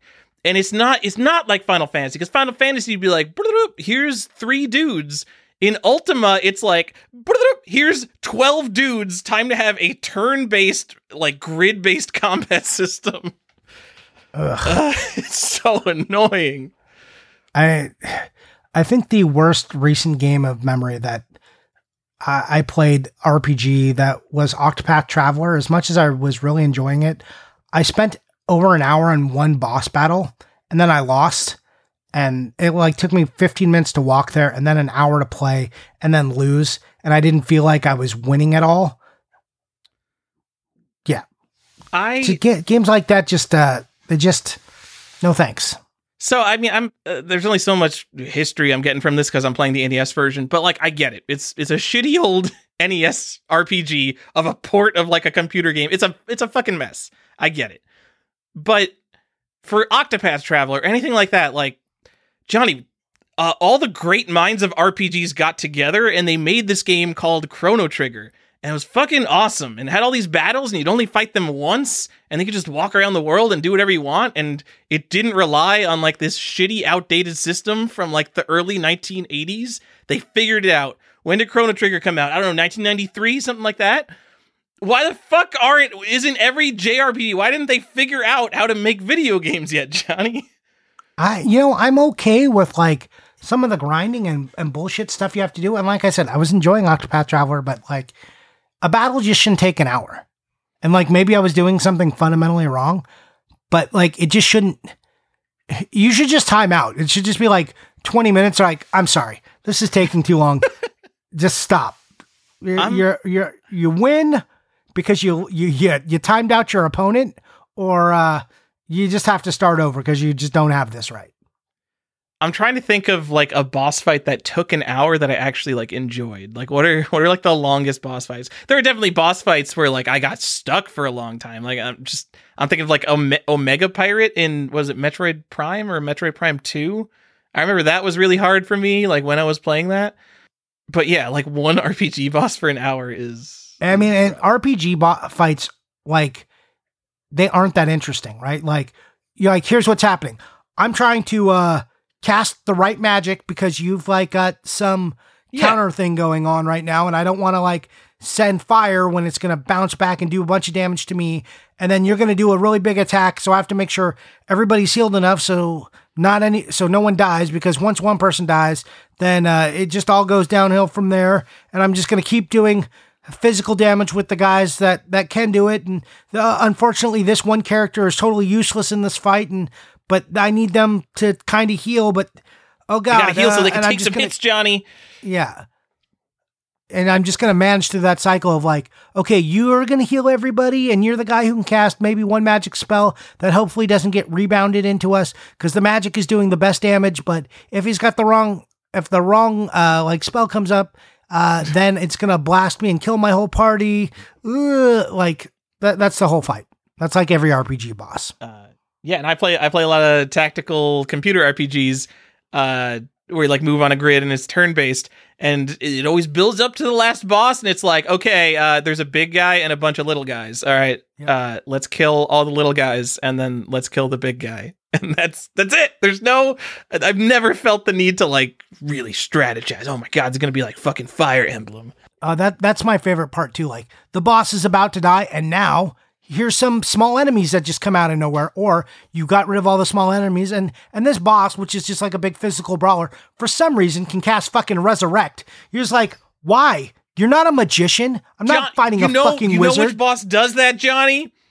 The thing in not Wii Fit, the Switch fitness game. What? Ring Fit Adventure. I'm exercising, and then the boss is just like, here's 2 more new guys. And I'm just like, god damn it, I've already exercised the other 2 away, Johnny. Yeah, it's bullshit. I hate it. Anyways, that's all we got. Is that it for the show? Yeah, probably. All right. Was there anything else I wanted to bring up? Did you play anything else? I'm playing Project Zomboid with Ada. Oh, nice. You know what that is? No. That game's apparently been out for like 10 years. I swear to God, it is the closest thing to The Sims in a zombie apocalypse. It's a really interesting game. It's an isometric post-apocalyptic zombie survival game. There is no goal to the game. It is assumed that you will just die eventually, but you're put into suburbia. It's like the classic infectious zombies. You're a sole survivor. You have to like go through houses, build a base, and like find all their shit and like scavenge for food. But it's super realistic. If you get bit once by any zombie, you will get infected, and within a few days, you'll just be dead, and the game is over. But, you know, it's got just a bunch of crafting. After a couple weeks of playing the game, all the water and electricity goes out, and you have to, like, go find water and boil it, and you have to, like, find generators and put gas in them. I don't know, we've been having a lot of fun with that. I've turned everything to, like, super easy settings, so we do not die and lose, like, dozens of hours of progress at this point. So we're basically playing The Sims with a mild zombie nuisance, but I'm having a lot of fun doing that. Good. Yeah. When do you think you'll be playing Waifu Uncovered with Ada? Oh, what's that? What's that game? Oh, it's that co-op shooter I got you for Christmas. Oh, you know, I don't think I don't remember that one. It might be lost on the shelf somewhere. I'm gonna have to go double check on that. I keep saying Waifu Uncovered, but I think it's not called that. I think it's just called play shooter with my wife. That's co-op adventure for couples, I think is what it's called. Co-op shoot. I can't even think. What's a shooter that she would enjoy playing with me? It's probably not Waifu Uncovered. Probably is. I can't even think of a 2-player shooter I've ever really played that much. I'm gonna message Ada and ask her to play it with you. Okay, you can certainly do that. Like, will you please play with this? I got it for Tyler, and he promised he would play it, and he says he won't play it with you. Have you ever played a two-player shooter, Johnny? You're freaking me out. Have you ever played like a two-player, like sat down for a few hours with a friend and played a shooter? The only one I could think of is Ikaruga on the GameCube, because I just remember being like, my friend got it, and I'm like, why is there a shooter? These are old games for old consoles, but there's a new one. This is crazy. Let's go. And we sat down and we played Ikaruga for like a bunch of times, but. Other than that, I can't think of a two-player shooter I've played. Well, this is one for you, and you can check out a video, see if you like it. I'm not playing Waifu Uncovered with my wife. Why? She is your waifu. Yes. Honestly, Johnny, it is the genre more than the content. She likes isometric clicky games where we can kill some stuff and build some stuff. I'm just asking for 20 minutes. Oh my God. 20 minutes, not a big deal. All right. If she doesn't like it, she might resent you. But I'll do it. I'll do it, Johnny. All right. We gotta get off this stupid. Like, I'm sure Ada resents me already. So for stealing your time. Johnny, got something to pump. Okay, pump it up. Pump it up. I'm going to be recording an episode of the Lost Joystick Network. Oh shit! Featuring Platform Agnostic and Notorious J. We're going to be doing an episode on Ninja Gaiden 3. And if you don't know what the Lost Joystick Network is, because you're not one of their 7 Facebook fans, it is yet another podcast about old games. But it's by a couple of game collectors who I will say are fairly similar to us in their tastes and what kind of games they like, and their ability to appreciate games and collecting games and playing games from all eras, even though they do have a bias towards NES. But also, I think a bunch of people like us have a bias towards NES. Correct. So if you're looking for more podcasts like that, you can be the 8th fan of the Lost Joystick Network. And listen to me definitely do that. Tell them why Ninja Gaiden 3 is the best action platform game ever made. It's weird that you keep saying Ninja Gaiden 3 instead of Ninja Gaiden 2. And, Johnny, it's going to come up on the show. I will break down why Ninja Gaiden 2 is the worst Ninja Gaiden game, but still a really, really good game. All right. Okay, I think that's it for us tonight. Thank you so much for listening. Tyler, where can the people find you? Find me on the Instagram and Video Game Sages, because DNS is still broken. I'm Default Gen, Default GEN. You can find me at Johnny_Iuchi on Instagram and Johnny on Video Game Sages. I think I'll have to log in and see if that works. And also on our Discord. That's the best place to find me now. All right, everybody. Thanks so much. And you know what we do here? We say bye! That is our show. I'm sure like 7 people already sent me a message that Chrono Trigger came out in 1995. I'm sorry. I was not playing RPGs. I didn't even have a Super Nintendo in the 90s. Thank you to Apebit, apebit.bandcamp.com. Like the monkey, he makes our amazing intro music. And thank you to the patrons, Richard, patron number 1 Bowden, Canadian Variant Alert, Chris Glidden, Nintendo World Champion, Daniel Jacksvick, High-End Collector, Andrew Brim, Greetings, stranger. I'm not surprised to see Andrew Shelton around here. 50 Hertz is good enough for me, Andre. Ben Parker, a bad enough dude to rescue the president. Video games were meant to be slabbed. Brandon Ackley, Brian Gupta, and Pocky and Rocky with Becky. Mint condition, Brian J. Mora. The strictly limited super rare Bruno. Fat Cat Collector, Chris Jackson. Chris SNK, Too Many NES Accessories, Mrozek. He's really got too much. He's in an Instagram chat with me right now talking about like buying Famicom holsters, like new old stock Famicom gun holsters. Chris, you gotta draw the line somewhere. Johnny's GBA hookup, coffee with Mr. Saturn, playing with power, Connor Strange, the last game you need for the set, Corey O'Brien, unpunched hang tab, Dustin Beagle. Dustin Beagle, you are so valuable these days, Jesus! He has returned to judge this city, Eric Addison, man of Nintendo in the world of Nintendo, Funky Brewster, the actual Shinobi, Jasonic the Kid, Jeff the Game Boy Ferris, Red Pyramid Thing, Jonathan Shados, the Nintendo Tape Archivist, Joseph Leo, Lance Lord Hardstyle Z, the Degenerate Matt Fall, Mr. CIB, get your loose Genesis carts out of here. Funkoland employee, platform agnostic. I'm on his podcast. Everybody go listen to his podcast, Lost Joystick Network. It's an awesome podcast. Not the one I'm on. I'm going to be on like the worst episode, but I like all his other episodes. Now it's read the Game Shark now, but I didn't have like the high energy one to go into the low energy one. Funkoland employee, platform agnostic, read the Game Shark. The Famicom Box retro game enthusiast. He was also on the podcast, by the way. They can beat Ghosts and Goblins twice. Shefish. Vintage video game connoisseur who knows they're better than modern games. The Fuzzy. Fuzz, you're not listening to this. I don't even know why you're on the Patreon. I know Fuzz in real life. I don't know why they signed up to the Collector's Quest Patreon. Sean, the Gamer Collective, the new craft who can beat Mega Man without the pause trick. Previously unknown variant, Tim Walker. From the internet, Todd Fisher. Can't put limits on collecting, BG Collectaholic. The Millennium, Will Joe. Keeper of the Zelda variant, 0x Def Code. I'm not mad that you completely outplayed me in Video Game Sage Werewolf. I'm just disappointed in myself.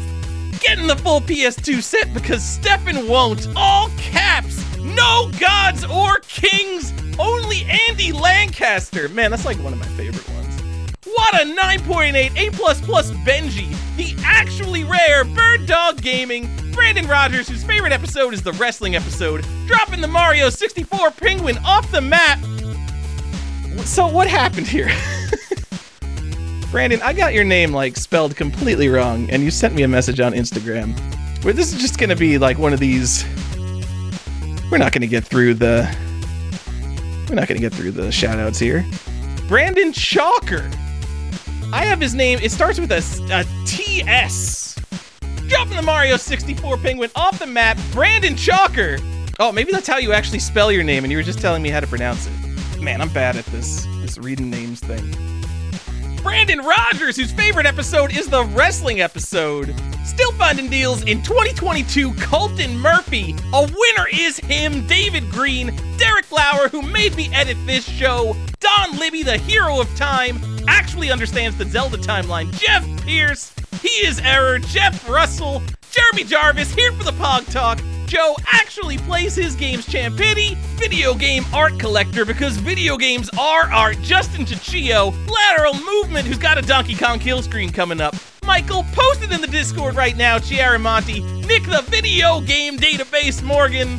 Homebrew Mastermind Divertov, the other guy who collects Korean releases, Peaceful Games. Dungeon Master Reed Stubenik. The Promoter, Retro RPG Podcast. Tom, Obscure Variant Chaser Chase. Zaventorian, he knows all 97 Nintendo games. 32 bits or less, do the math! Another nickname I'm very proud of. Andrew, actually collecting Engage O. Chesno, all your base are belong to him. Colby, he is Sinistar. Corhagen does what Nintendo don't. Daniel McArdle, who thought this was the Retronauts Patreon. The Modern Database, Danny Gomez. The Philatelist, Dork Overlord. My Childhood PlayStation Idol, Game-Rave.com.